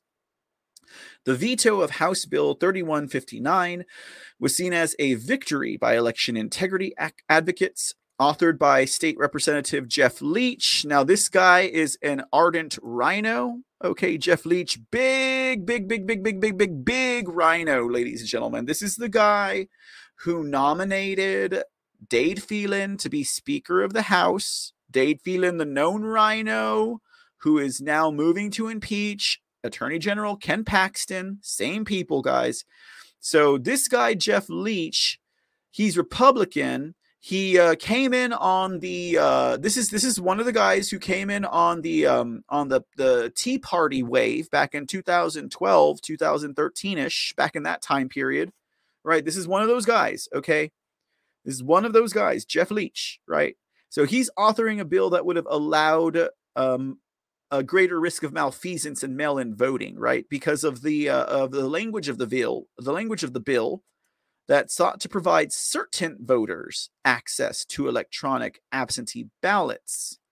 However, Abbott expressed concern about the vague language of the bill. Abbott's veto drew heavy criticism from supporters of the legislation, especially Busey. Busey was the other author of the bill, John Busey III. He's a Democrat from Austin. Okay, so no wonder you have a Democrat and a Republican teaming up on this bill, right? It says here, Busey says, I think the governor got it wrong.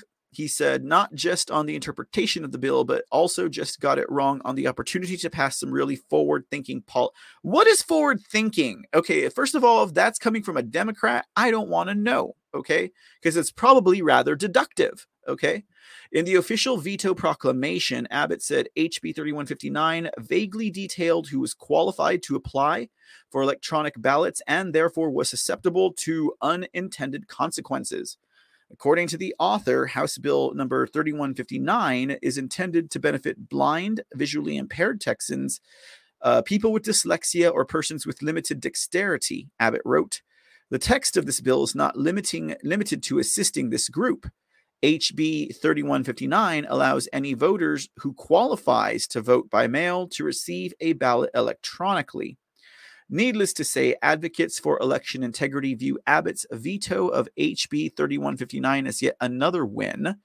The 88th legislative session witnessed some wins for election integrity, but more work remains. The debate surrounding election security continues to intensify ahead of the 2024 election. You know, the Texas legislature is doing nothing for the state of Texas. Okay. They're passing bills that are a little bit too late, a little bit wanting. Okay. They are basically, they've got most Texans caught because most Texans aren't paying attention. Let's face it, right? They're not paying attention. Okay. They are far more concerned with sounding like a news reporter and reading their scripts like someone who's on the TV, okay, screen, than they are with actual stories that move the needle forward. They're more concerned with sharing their opinions that's been shared 30 times over by the same people on the same networks that they're on, rather than actually searching down and sharing a story that they're passionate about. They're passionate about sounding like a newscaster, okay? They're not passionate about telling you the stories that you want to hear. I mean, come on. How many Texas viewers I have that even know any of this stuff is going on? I would like to know. Because if there are a lot of them, then I'm not even doing my job, okay? Anyways, so, you know, this was a good one, right? This was a good catch.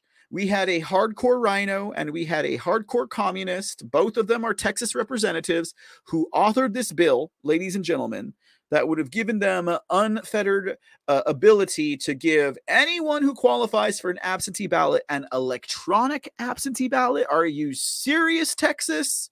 Are you serious? Anyways, Jeff Leach, he got to go, okay? But, you know, I get it. Our elections are selected. People are not elected. So that's why we still have Jeff Leach, I'm sure. Okay. Real quick, ladies and gentlemen, so that all the other influencers can give you guys an update tomorrow or tonight on Ken Paxton or the next day. Ken Paxton, his impeachment proceedings will be moving forward on September 5th, 2023. You know, again, this is also kind of the way I'm seeing it. I see this whole Ken Paxton impeachment as another pantomime, ladies and gentlemen. It's another shadow boxing session. It's more theater. because Paxton's the only one who could prosecute what's going on in Harris County or any of the other election stuff that's going on. So they would rather sick former Secretary of State under Abbott, number 5, right? John Scott. The red rose, yellow rose poll watcher, John Scott, right? The one who supposedly wrote the forensic audit, which I wouldn't put my name on that audit. It was not a forensic audit, ladies and gentlemen. All it was risk limiting for the state of Texas to limit the risk of the fraud being caught. That's all that was. It was a big old shim sham flim flam forensic audit, ladies and gentlemen. I hope President Trump hears that. Governor Abbott oversaw a fake forensic audit at the behest of President Trump. Don't look good either way you spin it. Ladies and gentlemen, Senator Paxton, that would be the wife, not the husband, Attorney General Ken Paxton. His impeachment trial will be set for September 5th. Now, as long as Ken Paxton is going to trial for impeachment, he cannot do diddly squat in his office. And they need a whole bunch of diddly squat and thumb sitting happening there right now, considering that the border's open, considering that election fraud is running rampant in Texas and no one's paying attention to it.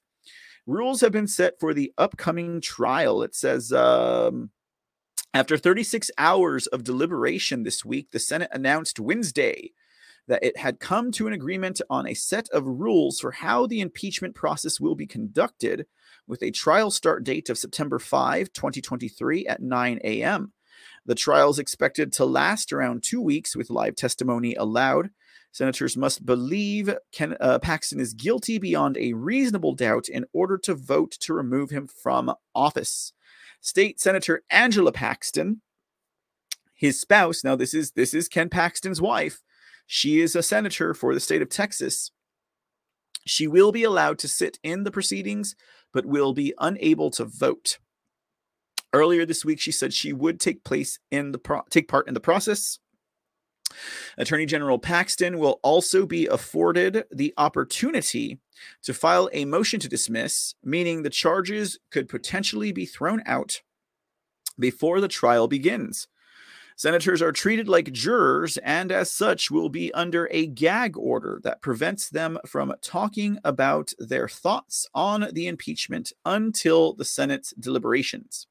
Lieutenant Governor Dan Patrick will oversee the proceedings or appoint a senior who is not up for election in 2024 to do so. Lieutenant Dan says, after 2 days of thoughtful deliberation, the Texas Senate has adopted rules for the impeachment trial of Attorney General Paxton. The Senate will perform its duty per the Texas Constitution. Paxton was impeached by the blah, blah, blah, blah, blah, blah, blah. So we already know they did this. Now, now, as a Texas voter and someone who's voted for Paxton at least 3 times, it's probably 4 or 5. But ladies and gentlemen of the jury and the esteemed audience, we already knew about everything that they're trying to throw at Paxton. Okay. I think at this point, the only thing that they could have Paxton on the hook for is the willingness or the lack of will for the Texas voters and the Texas taxpayers to pay that $3 million settlement, that he has with his staff that are suing him. I think that's the only thing that they have him on the hook for, is the willingness or the lack of willingness of Texas taxpayers to foot the bill, But my assessment as a Texas voter, as someone who is already aware of all of these allegations against Attorney General Paxton, my assessment as someone who's voted for Ken Paxton, at least, I'm going to say at least 4 times for sure, 2 primaries and 2 generals, at least 4 times for sure, already aware of all of these allegations, ladies and gentlemen. And when I consider the amount of work that he has done for not just election integrity and exposing election fraud, for trying to expose the weight of decision that Pennsylvania and Michigan and Wisconsin made, that, remember Ken Paxton, he's the one who led that to try and get he sued Pennsylvania for them not following through on the whole election fraud issues over there, right? He was leading on that, right? But Ken Paxton's done more than that. He sued the Biden. He was the first AG in the nation to sue Biden on the border issues. He was one of the first AGs on a lot of issues to sue the Biden administration. So I would say Ken Paxton has earned that payout, there has earned that settlement fee that I'll pay that as a Texas. The people of Texas already have me on the hook for everything. We already have like what, a $27 billion surplus that they're not giving back to. Why don't you take $3 million out of that $27 billion surplus? And since you're not giving it back to Texans or lowering or abolishing our property taxes, why don't you just give it to Ken Paxton's office and pay off these people who are throwing these allegations at him? That's what I say as a Texas voter. So as a Texas taxpayer, that's what I say we should do, ladies and gentlemen. But that's just me. That's not the purview of my state legislators, and I have a Democrat as my, Representative Fisher, of course he's going to vote. Fisher Martinez, of course he's going to vote to impeach Ken Paxton, Senator Menendez, my state senator, he's a Democrat. Of course he's going to vote to impeach Ken Paxton. Because it is a pantomime of party politics, and for the most part, they're all uniparty anyways, ladies and gentlemen. Now, before we move on from the Ken Paxton impeachment proceedings topic, there was one other tidbit of info I wanted to share with y'all. Oh, rats. Let me see if I can't pull this back up. Okay. So this was an article I pulled about the impeaching of Ken Paxton. Okay. And I just wanted to share this with you guys because I was looking over this at like whodunit kind of a thing, right? Whodunit. Whodunit, right? So I was kind of surprised. Now we have so many Republicans from the Texas House that voted to impeach Paxton. It is insane. But, when I'm looking down the list here, like someone like Steve Allison, there's a San Antonio Republican that voted to impeach Ken Paxton. Shame on him. But there's so many of them here. Charles Doc Anderson, Trent Ashby, Ernest Bayless, Cecil Bell, Keith Bell, Greg Bonin, Brad Buckley, Benjamin Bumgarner. A lot of these I don't know. Like Benjamin Bumgarner, for example, he is a freshman. Brand spanking new. He's just going along to get along. This guy has no backbone of his own, right? There's more. Here's another one. Look at all these Republicans. Look at this one's one of the biggest disappointments. Briscoe Cain. Now, Briscoe Cain is supposedly fighting for election fraud exposure in Harris County. And Briscoe Cain is from Harris County, okay? Let's talk about Briscoe Cain real quick, since I got to educate other people about their representatives, right? Briscoe Cain, ladies and gentlemen, he is getting up there in front of press conferences talking about the botched 2022 midterm elections, talking about how it was bad for Republicans. He's up there with Senator Betancourt doing their thing, just talking about it. All the meanwhile, he's getting invited to like the Council for National Policy dinners. He's serving on their board over there and stuff like that. And then when we get right down to it, we have what? America's Attorney General, Ken Paxton, right? The one who went to bat first and foremost out of the majority of our attorneys general here in these 50. And someone like Briscoe Cain, who is telling us that he cares about election integrity, he is neutering the attempts and efforts of those who are trying to get their elections rectified in his own county, in his own district. Okay. This is what I'm talking about. The cover up and the whitewash. Okay. The duplicitousness that Briscoe Cain can get up there and tell the people of Houston one thing, and then he can go and he can put the Attorney General of Texas up for impeachment. This guy is not a Freedom Caucus member. He says he's America first. He says he's Texas first. He says he's a Texas Freedom Caucus member. All this crap, okay? Well, for Briscoe Cain, this is what you getting, buddy.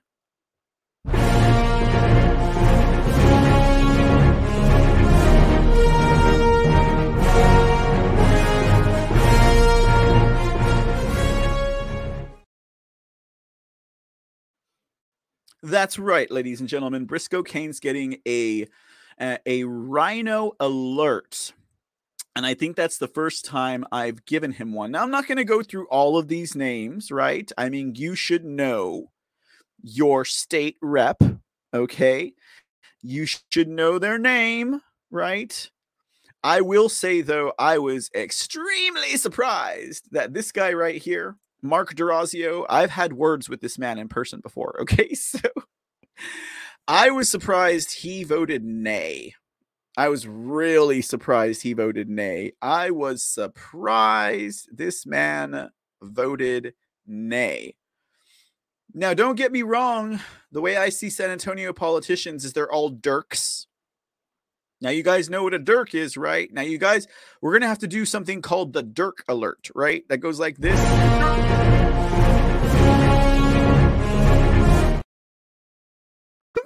Sorry, guys. Except instead of rhino, it's going to say Dirk Alert, D-I-R-C. Here, let me spell it out for you, okay, guys?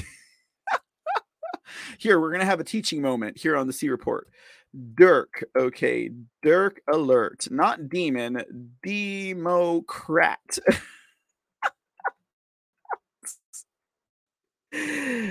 Okay, N, Republican, not Republican, Republican clothing. Okay, here we go. So you guys can see it. All right.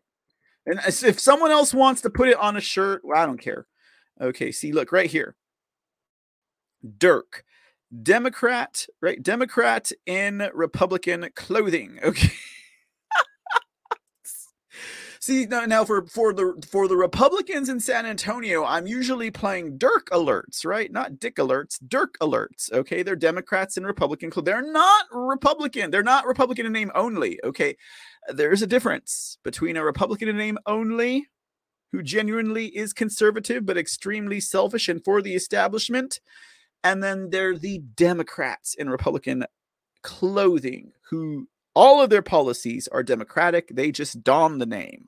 They're not conservative at all, okay? They are establishment, but they're not conservative, okay? Therein lies the difference. So I was just surprised. Okay, we weren't going to go over this list for much longer, guys. It sparked my interest to share with y'all. All right, guys, let's move over to Luzerne County, Pennsylvania, as we're talking about the 2022 botched elections that no one else seems to have the time of day for, because I guess I don't know what the heck, right? It's because, like I said, if the Gateway Pundit doesn't, report about it, they don't report about it. If the Epoch Times or Breitbart or Citizen Press does not report on it, they don't report on it, right? Okay. Luzerne County, you can find these stories in the pages of the mainstream lamestream. It might be a minute before it makes its rounds on the Alternative Independent. But Luzerne County, Pennsylvania, I think Scranton is probably the closest and or biggest city or municipality I can think that exists within Luzerne County in Pennsylvania. I'm not too familiar with the Commonwealth. Would like to visit sometime. But for all of you influencers out there that live in the Commonwealth of Pennsylvania that have no idea what's going on, they have just released a report on the 2022 midterm elections that were botched in your county of Luzerne. Now, when we're talking about Maricopa County, Arizona, which is Phoenix, when we're talking about Harris County, Texas, which we just talked about, which is Houston, these and Luzerne County, Pennsylvania, these are among the three jurisdictions that had some of the most obvious and flagrant voter suppression in 2022. And if not the most obvious, these were the only three that were reported on. And at least two of them I was lucky to find out about. So Luzerne County, Pennsylvania, much like Harris County, Texas, much like Maricopa County, Arizona, had voter suppression wherein we had machines breaking down in largely Republican and or conservative precincts, jurisdictions, and neighborhoods, wherein we had paper shortages that were starting early in the morning and not being resolved until late at night. Luzerne County, Pennsylvania absolutely should be on the map, ladies and gentlemen, for this type of treachery in our elections, and should definitely be on the mouths of the talking heads and the influencers that say these topics are important to them. Let's talk about this. Inexperience and staff turnover led to Luzerne County, Pennsylvania's election debacle, investigation finds. So this story, again, from the mainstream, lamestreams, coming out of Vote Beat, Pennsylvania. Now, it's interesting because we have a Vote Beat here in Texas. So that's leading me to believe that the establishment has set up a segment or a section to cover this, cover these stories generally across the board. Now, if you have like an independent or a seemingly local, like print magazine or newspaper, for example, in Texas, it would be like in your hometown, it would be like the Austin Chronicle or the Houston Chronicle or like the Texas Tribune and stuff like that. You know, those are going to be your locals. Okay. Those are going to be your locals. And those are the ones that are going to be covering these stories to a point. But it's interesting because I guess there's a circuit of these local type of papers. Like you have the San Antonio Current, Houston Chronicle. They're not newspapers, right? But they are magazines or news magazines, culture magazines, local types. Apparently they have a network throughout the states. Doesn't surprise me because Vote Beat also appears here in Texas. Vote Beat covered this story. Let's see how they covered it. It says, Luzerne County's ballot paper shortage was not as widespread as original reports claimed and involved no malfeasance, the district attorney concludes. I think it would be interesting to see how true that statement is, because, you know, the elections administration, the county judge, the county commissioners, everyone in Harris County has the same thing to say about their elections. They're like, oh, the shortage was not widespread enough. In fact, even the local newspapers in Houston, Texas were sharing the same point of view. It wasn't as widespread as they claimed. There was no malfeasance. It was just a simple accident, right? We just simply and errantly hired someone who botches elections and has a track record for it. I'm talking about Harris County, of course. You know, if you live in Harris County or Houston, Texas, you should be really pissed off, right? You should be really pissed off, you know? Like, you should be, like, leading the charge, I would think, but that's just me. It says here, a ballot paper shortage in Luzerne County last fall, an almost singular stain on Pennsylvania's otherwise smooth midterm elections. Was it really smooth? Was it really? What happened during the entire? Was it the McCormick and Oz debacle? Right. What about the federal? That was not smooth. It was not smooth, not by my memory. It says here, it was caused by high staff turnover and loss of institutional knowledge, according to a long-awaited report from the county's district attorney. The report was released Wednesday, more than 7 months after the election, and highlights staffing issues that have plagued the county for years. Ooh, pardon me. Ooh, excuse me.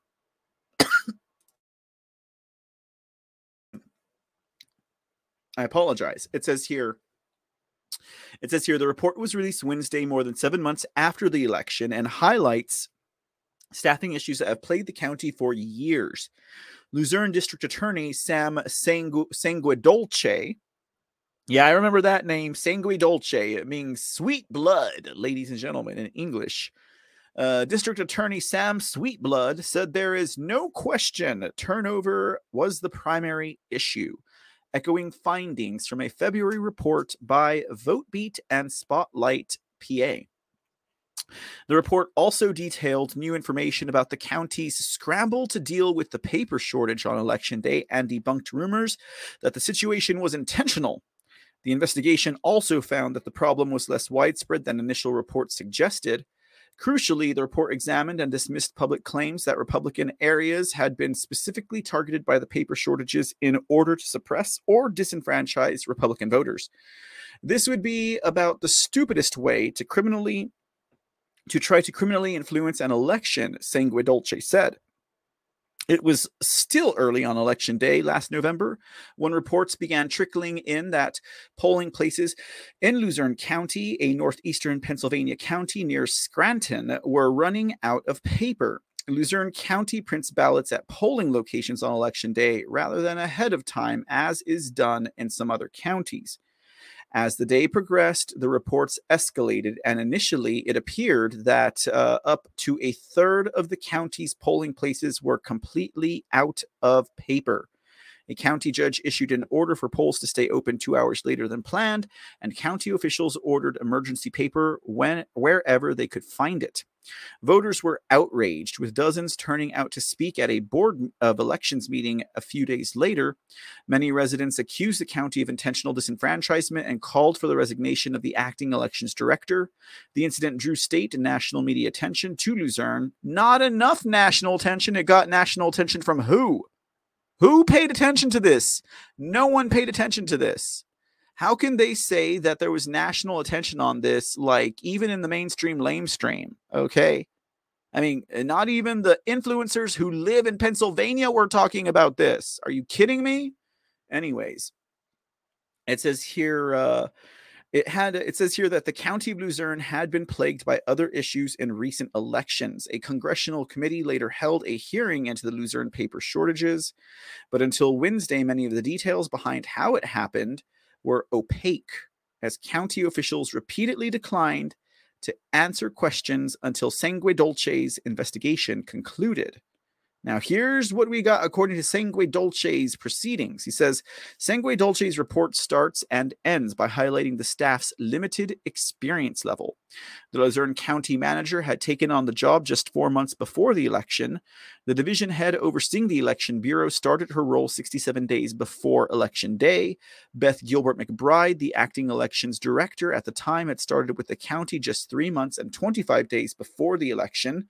She had been hired as deputy director, but the director at the time, Michael Susek, resigned in August, shortly after Gilbert McBride started.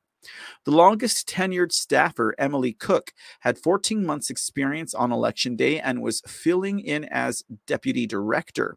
Sangue Dolce's report found that the cause of the ballot paper shortage was part of a complicated series of events that led up to and continued throughout Election Day. That is the same non-excuse. It's not even an excuse, guys. It's not even an excuse. It is not worth the breath that it sounded upon. Ladies and gentlemen, Clifford Tatum of Harris County had the same darned excuse about what happened on Election Day. Oh, it was a series of unfortunate events that led up to and through Election Day. Excuse me? How long have we been hosting elections in this nation? Excuse me? How long have they been using these brand new election machines? It's been 2 decades that we've been using the same systems. Granted, some systems are newer. Don't get me wrong. I mean, Harris County, Texas just updated to Hart InterCivic digital, if you actually voted, you would know, you go push the button and a ballot prints out and you actually take your ballot to a black box and then they screw up the vote from there, right? And that just happened in 2021 in Harris County, Texas.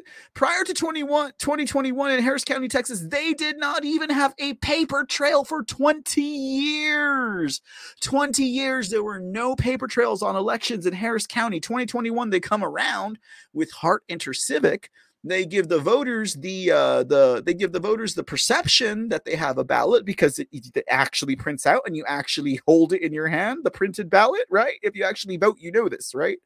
Anyways, so if you actually vote, you know this, right? Harris County, I'm bringing you all of the information that I can on it, but let me tell you what, guys, when we're talking about this, the same excuse, they made the same excuse in Harris County for 2022 and 2021. Ladies and gentlemen, same excuse. Oh, it was a series of unfortunate events.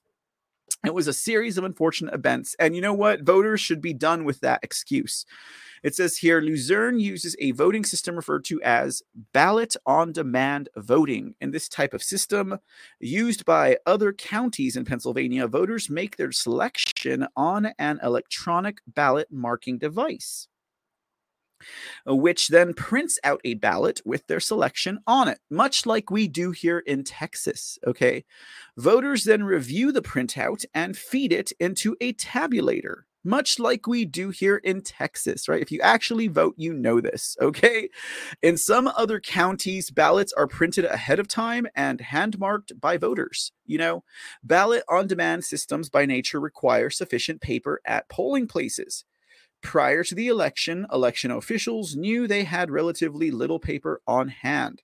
In a text to Gilbert McBride, Cook said the county was running low on paper, but that she didn't think it was necessary to order more for the November election. Gilbert McBride, nonetheless, said she would order paper, but did not seem to have followed through and done it. The report also pointed out that after the 2021 primary, when Republican ballots displayed on voting machine screens were mistakenly labeled as Democrat. Do you guys remember when we covered that story?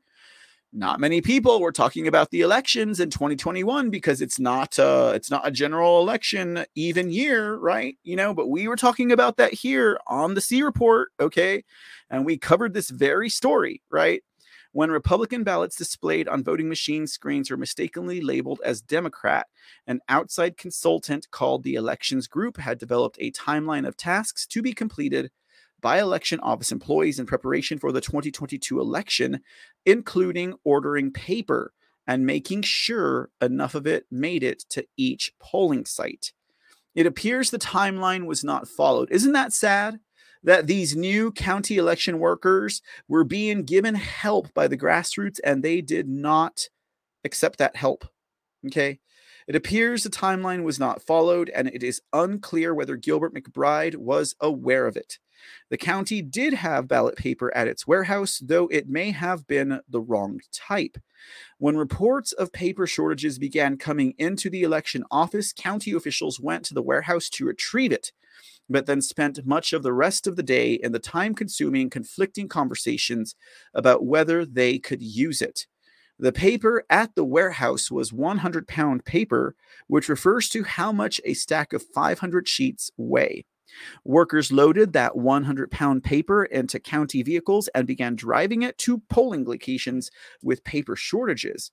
But after the paper was delivered, Dominion advised the county to instead use 80-pound paper, saying that if the 100-pound paper had been stored at the warehouse for too long, it could have absorbed moisture that could then cause the machines to jam. Bullshit. Okay, so you know what this is, guys?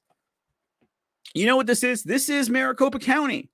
This is Maricopa County. What did they do in Maricopa County? They used paper that was too heavy. Okay, now here's the difference between Maricopa County and Luzerne County. It seems that Luzerne County actually called the vendors who sell their machines and they told them don't use 100-pound paper, which is exactly what Maricopa County did not do.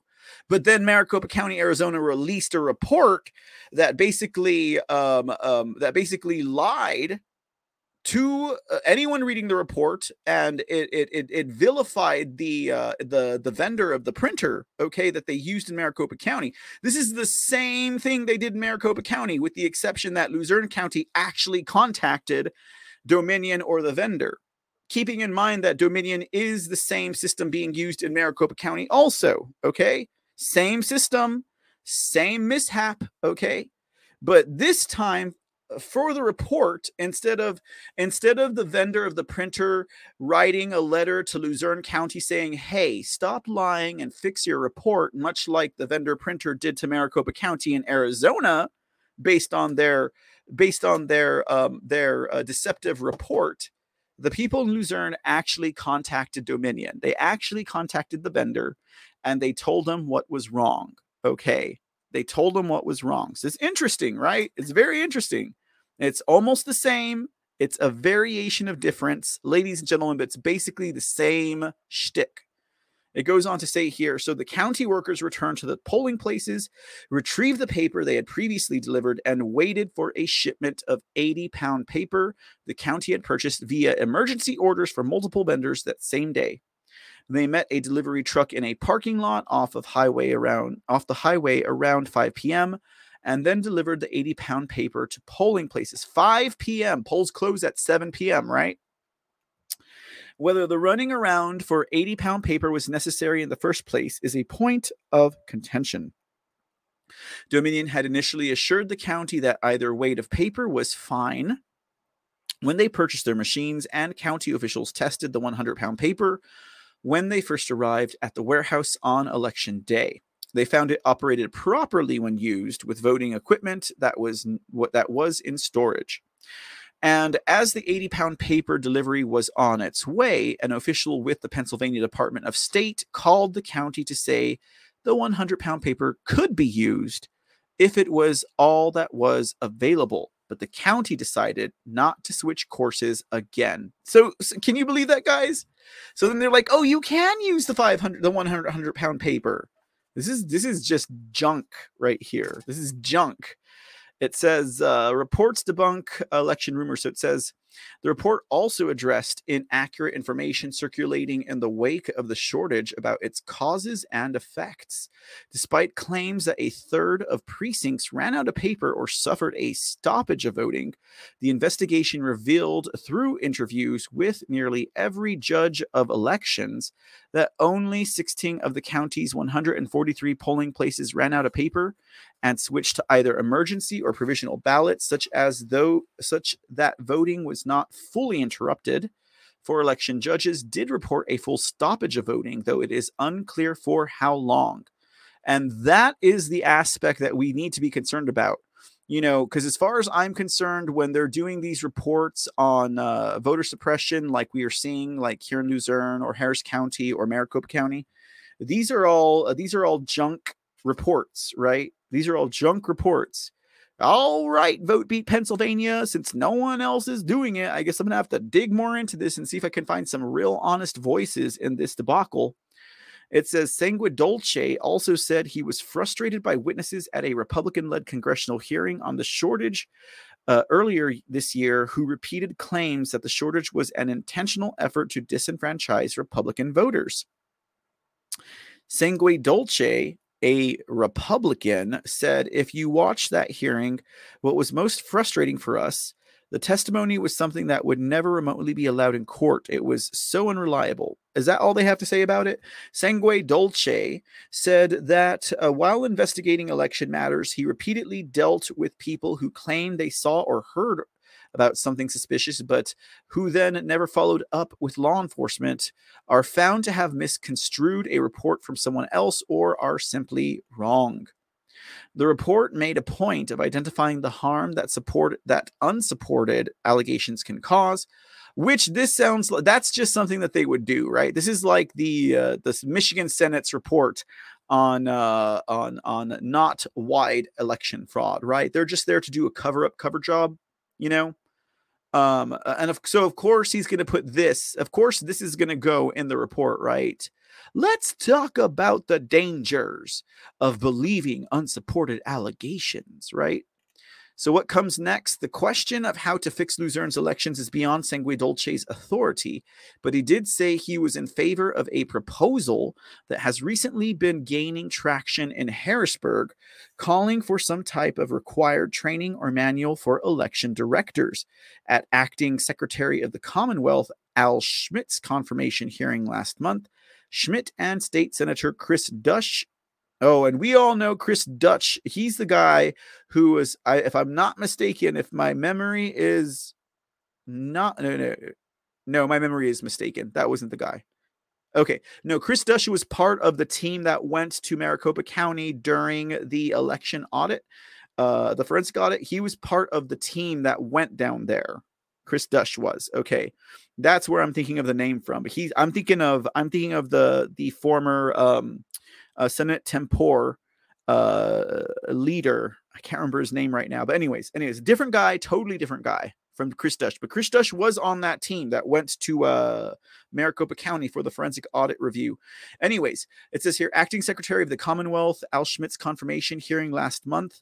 At this event, Schmidt and State Senator Chris Dutch agreed there is a need for a more formalized training process or manual for new election directors. High turnover in election jobs has plagued not just Luzerne, but much of the state and nation in recent years. At a May meeting of the Joint State Government Commission's Election Law Advisory Board, that's a mouthful, a bipartisan entity tasked with making legislative recommendations, members debated what to include in a recommendation to the legislature regarding formalized training for election officials. Sangue Dolce said such training would be a terrific idea, adding that there's really no reason to not have uniform standards, so that if, say, Luzerne County lacks the institutional knowledge, why can't we call up to Scranton and get it from a Lackawanna County? Lombardo, the Luzerne County Council Vice President, noted there is some optional training from the Department of State, but it is limited and technically complicated to access. Lombardo said any state training would need to be flexible and not interfere with the county control of elections, as not every county uses the same voting system. Okay, so that's kind of like the long and short of it. Let's look at this last portion here. It says a ballot referendum, which would give the council more control over election board appointees, is slated for this year's November ballot. And while Lombardo thinks there are mostly two separate issues, the referendum could perhaps help by lessening tensions. Okay. So a lot more stuff going on here, ladies and gentlemen, in Luzerne County.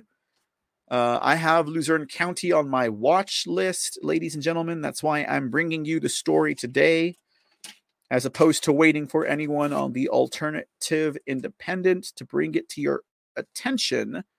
But that's the report. I mean, I don't have a copy of the report. I'll probably get to looking for that and checking it out. I need to dig into Luzerne County more. It'd be so helpful if we had influencers from Pennsylvania that were doing their job. But maybe we can get to the bottom and see what there's got to be another voice out there in the county of Luzerne in the Commonwealth of Pennsylvania that can give us a little bit more perspective on what is going on out there, ladies and gentlemen.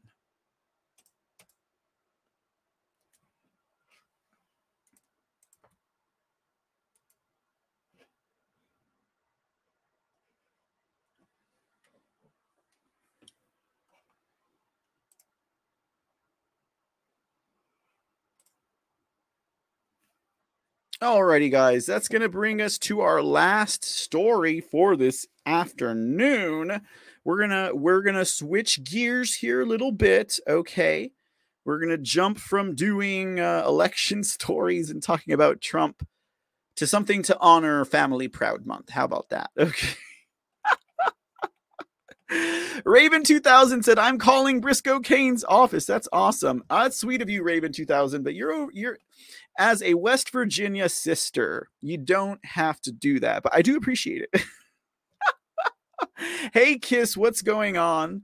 Good to see you this afternoon. Thank you for warming up the chat room with the links and the stickers and the likes. Great to have you here with us. All right, last story for this afternoon, and then we'll call this episode of the C Report an end. Okay, so for Family Proud Month, I came across this really interesting story. Okay, for Family Proud Month. All right, okay. This is Family Proud Month, guys. Okay. Can we get a hashtag Family Proud Month? Okay. So I came across this really interesting story that gave me a perspective that I don't know if many people have just yet. I mean, generally speaking, I don't think many people would spend many hours or relegate many hours to pondering the notion of what a transgender man giving birth to a woman, giving birth to a child, what kind of ramifications do we have to look forward to in that? You know what I mean? Like when we're talking about the various ways that the globalists, the establishment, all these demons, all these people are doing in order to corrupt and to strip natural motions and notions away from us, guys. Like, okay, so let me think. What's one way we can put? Okay, so think about Think about like the grooming, for example. Look how long it took, but it didn't, in retrospect, it didn't take a whole lot. We start with the destruction of the nuclear family, right? Then we get into the exception of more brazen and, for lack of a better word, immoral, pathways in life. We make a way for that to be acceptable, right? And then we push more of those ideas of accepting subversive or things that are non-traditional, and it eventually becomes like in the year 2023 we are fighting against people who want to groom our children. We're fighting against agendas of individuals who are trying to push this unnaturalness on people, right? What are the ramifications? What are the ramifications that we're looking to in the future, right? Like the children of millennials, right, who are all like woke sick, right, are going to have kids that cannot think for themselves, that cannot lead for themselves, that are pushovers of society, that do nothing, that are not productive, right? Like, what is it? What generations and offsprings are we creating in the future, right? Like, what are we doing? So I know you guys are probably like, what is this lead up to, Mr. C? Like, why are you talking about the future?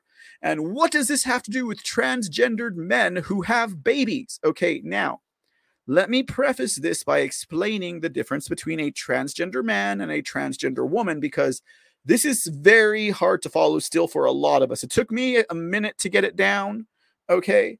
Whenever they throw these terms out there. Now, if you are a trans man, a transgender man, that means you were born a woman. You were physically born a female, and you chose to transition to a man. We got it? Okay. So this last story for today's episode is about transgendered men who have babies, okay? Now, you have the woke, lamestream, shamestream, Mockingbird Media, and all of its affiliates, including all of its owners and masters in the entertainment and, news industries, going on about, a man gives birth to a baby, man gives birth to baby, man gives birth to baby. It's Junior 1994 all over again, ladies and gentlemen. No, I don't think so. These are people who came into this world as a female in gender, and they decided to change that and then have a baby and then get famous on news reports as being the first man to have a baby, right? But are there any ramifications to this? I came across a recent article like today that was like, whoa, there could be ramifications to women who think they're men and live their life as a man having a baby. These are not men having babies, okay? These are women who choose to take testosterone and live their life as a man having babies. That means they still have a cervix. They still have ovaries. They still have a womb. Why are we driving this point home? I know, look at these pictures, right? Why are we driving this point home? Are there possible ramifications to being a woman turning into a man and having a baby? Well, America, a new study shows that children who are introduced to testosterone in the womb are more likely to become psychopathic. So it's not funny, but the question then here, we have to raise, ladies and gentlemen, the question we then have to raise, looking back at this culture of inclusivity, is, are we actually are we giving birth to a generation of psychopaths because we didn't understand that introducing fetuses to testosterone in the body and while they are in the canal, while they're in the womb, could possibly generate psychopaths, right? Okay, let's take a look at this article and then we'll call it adieu here at the C Report. Okay, psychopathic tendencies in men linked to greater testosterone exposure in the womb. Now, I bet you anyone who picked up this article did not even go where I'm taking this, right? I bet you no one went where I'm taking this. Now, if you're a transgender man and you are taking all types of testosterone and then you decide to have a baby so you can be famous and be a man who gave birth to a baby, right? your little accessory of a baby, you know, you could be giving birth to a psychopath. Is that the joke here? I mean, so first we're giving birth to people who are effeminate. First we're giving birth to people who are confused at birth, because of all the chemicals and everything else in the environment they're putting into it, let alone everything that they're showing these kids on TV from the point that they pop out of the womb, ladies and gentlemen. We've raised a generation of people who can't do nothing for themselves, who can't speak for themselves, who have no backbone, all these things, and who are already crazy, right? And now we're making way for the psychopaths and the killers out there, ladies and gentlemen. What are we doing to ourselves, I think, is the question. So let's look at this article. New research. Oh, guys, you got to check this out. So this is the way this article is titled. Psychopath tendencies in men linked to greater testosterone exposure in the womb. That is the mainstream, lamestream title of this article. Do you guys want to see what the title of this article is from the actual writer? The actual title of this article from the writer, okay, is this. Come on, show me the actual title. Oh, it's not showing. Hold on. Let me do it. Let me get the actual title up here real quick. Hold on. Oh, it's not popping up anymore. Ooh, that stinks. Okay. The actual title was something totally different. Okay. It was. Believe it or not, it was. Here, let me see if I can do it again.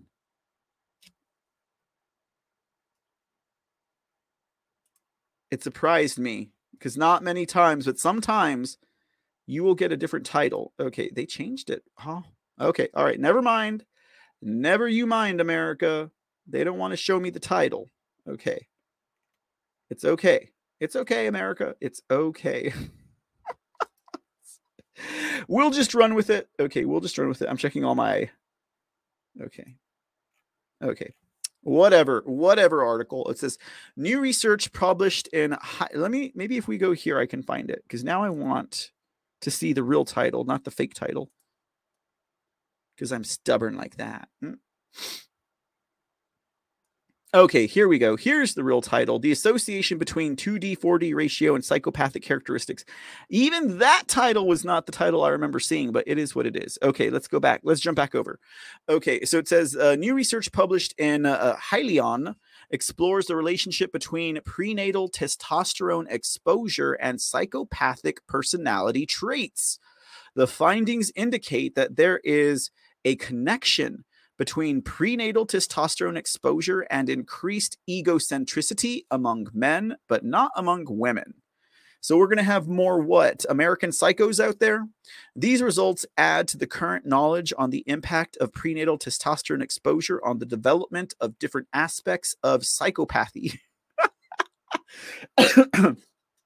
Psychopathy is a cluster of personality traits associated with antisocial and violent behavior. Research suggests that both environmental and biological factors, such as hormones, can contribute to the development of psychopathic traits. Previous research had suggested that hormonal influence, including testosterone, could contribute to the development of psychopathic traits. In their new study, Catherine Perez and colleagues sought to expand upon existing knowledge by examining the relationship between prenatal testosterone exposure, measured indirectly through the 2D/4D ratio, and three facets of psychopathy: egocentricity, callousness, and antisocial behavior. The 2D/4D finger ratio can be found by dividing the length of the index finger 2D by the length of the ring finger 4D on the same... I'm looking now at my hand. On the same hand. To conduct this study, the researchers recruited participants from introductory criminal justice courses at a large Southwestern university. The data collection process involved 2 steps: an in-class paper and pencil survey, and a separate laboratory portion. In the laboratory, participants underwent various measurements, including heart rate, skin conductance, saliva samples, facial symmetry, and hand scans to measure digit length. A total of 862 participants completed the in-class survey, and approximately 66% of them scheduled a time to participate in the laboratory portion. Ultimately, 491 participants provided reliable hand scans and relevant demographic variables for analysis. The results revealed the males had lower 2D4D ratios than females, which indicates greater prenatal testosterone exposure. The males in the group also had higher rates of psychopathic personality traits. For males, there was a positive correlation between lower 2D4D ratios and psychopathic traits, but this relationship was not found among females. This study provides evidence for the link between prenatal testosterone exposure and psychopathic traits in males. The findings indicate that greater exposure to testosterone during prenatal development may account for the differing personality traits between males that are associated with psychopathy. Perez and colleagues controlled for potential confounding factors such as age, race, ethnicity, parental arrest, and child physical and sexual abuse. The findings are also in line with a similar study which found the higher prenatal testosterone exposure was linked to both Machiavellianism and psychopathy. All right, how many influencers out there's parents? No, just kidding. But the research team acknowledged some limitations for their study. For example, the studies utilized self-report method to collect information on psychopathic traits. Self-report methods may be subject to social desirability bias. Furthermore, the study did not investigate the specific mechanisms that contribute to the connection between prenatal testosterone exposure and psychopathy. It is conceivable that additional factors such as childhood experience or genetic predispositions could also influence the development of psychopathic traits. It says, despite these limitations, the study serves to illuminate biological foundations of psychopathy and emphasize the significance of examining gender disparities in related research. The results indicate that prenatal testosterone exposure could be a contributing factor to the manifestation of primary psychopathy in males. In general, the research holds significant implications for comprehending and addressing psychopathic behavior. By identifying potential biological indicators associated with psychopathy, researchers can potentially develop more focused interventions for individuals with disorders. So you see, they're creating the problem and then they're fixing the problem. They're making psychopaths, and because they're making people become transgender, and they're introducing all of these hormones and things when they don't need to be, making everything unnatural, causing people to be unnatural when they get out of the womb and more prone to these tendencies. They're going to create this problem and they're going to try and fix it. Oh, well, we're going to address these psychopathic behaviors by identifying potential biological indicators associated with and then they create a whole nother sham bureaucracy or a sham other just to take care of this stuff, guys. So, I just thought this was a really interesting, it was an interesting thought that I thought I would pitch out to you all. I mean, come on.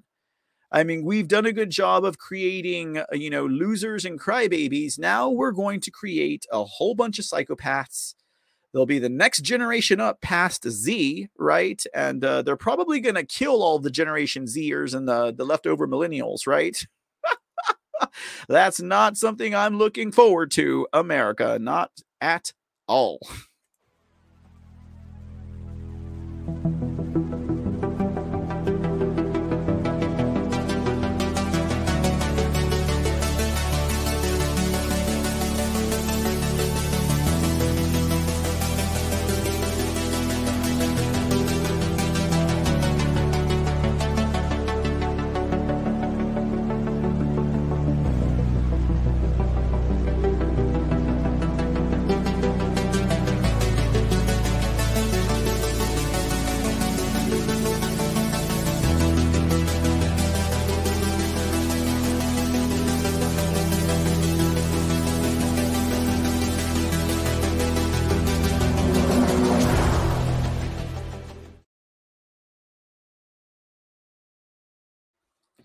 Alrighty, ladies and gentlemen, that's going to bring our episode of the C Report to a close for this afternoon. Thanks again for being here. If you were catching this broadcast live, please make sure you hit that like button, hit that rumble button, take that red pill, hit that repost, and let people know where you've been hanging out.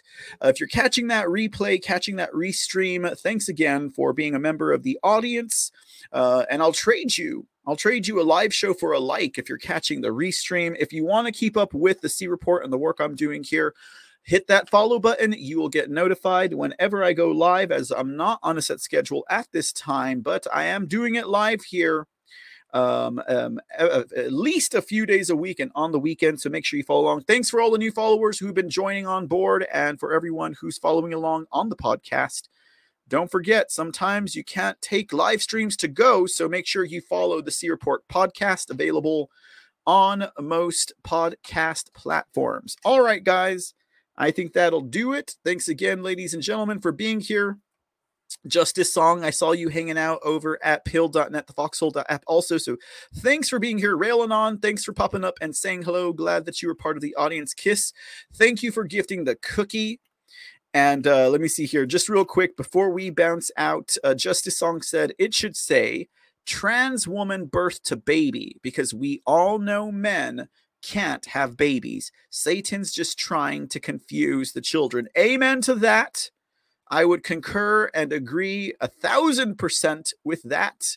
Miss Justice Song, thanks again for being here. All right, guys, that'll do it. I'll be back sooner than later broadcasting on this channel. Until then, be safe, be blessed, and God bless America. I'll see y'all next time. Take care. Bye-bye.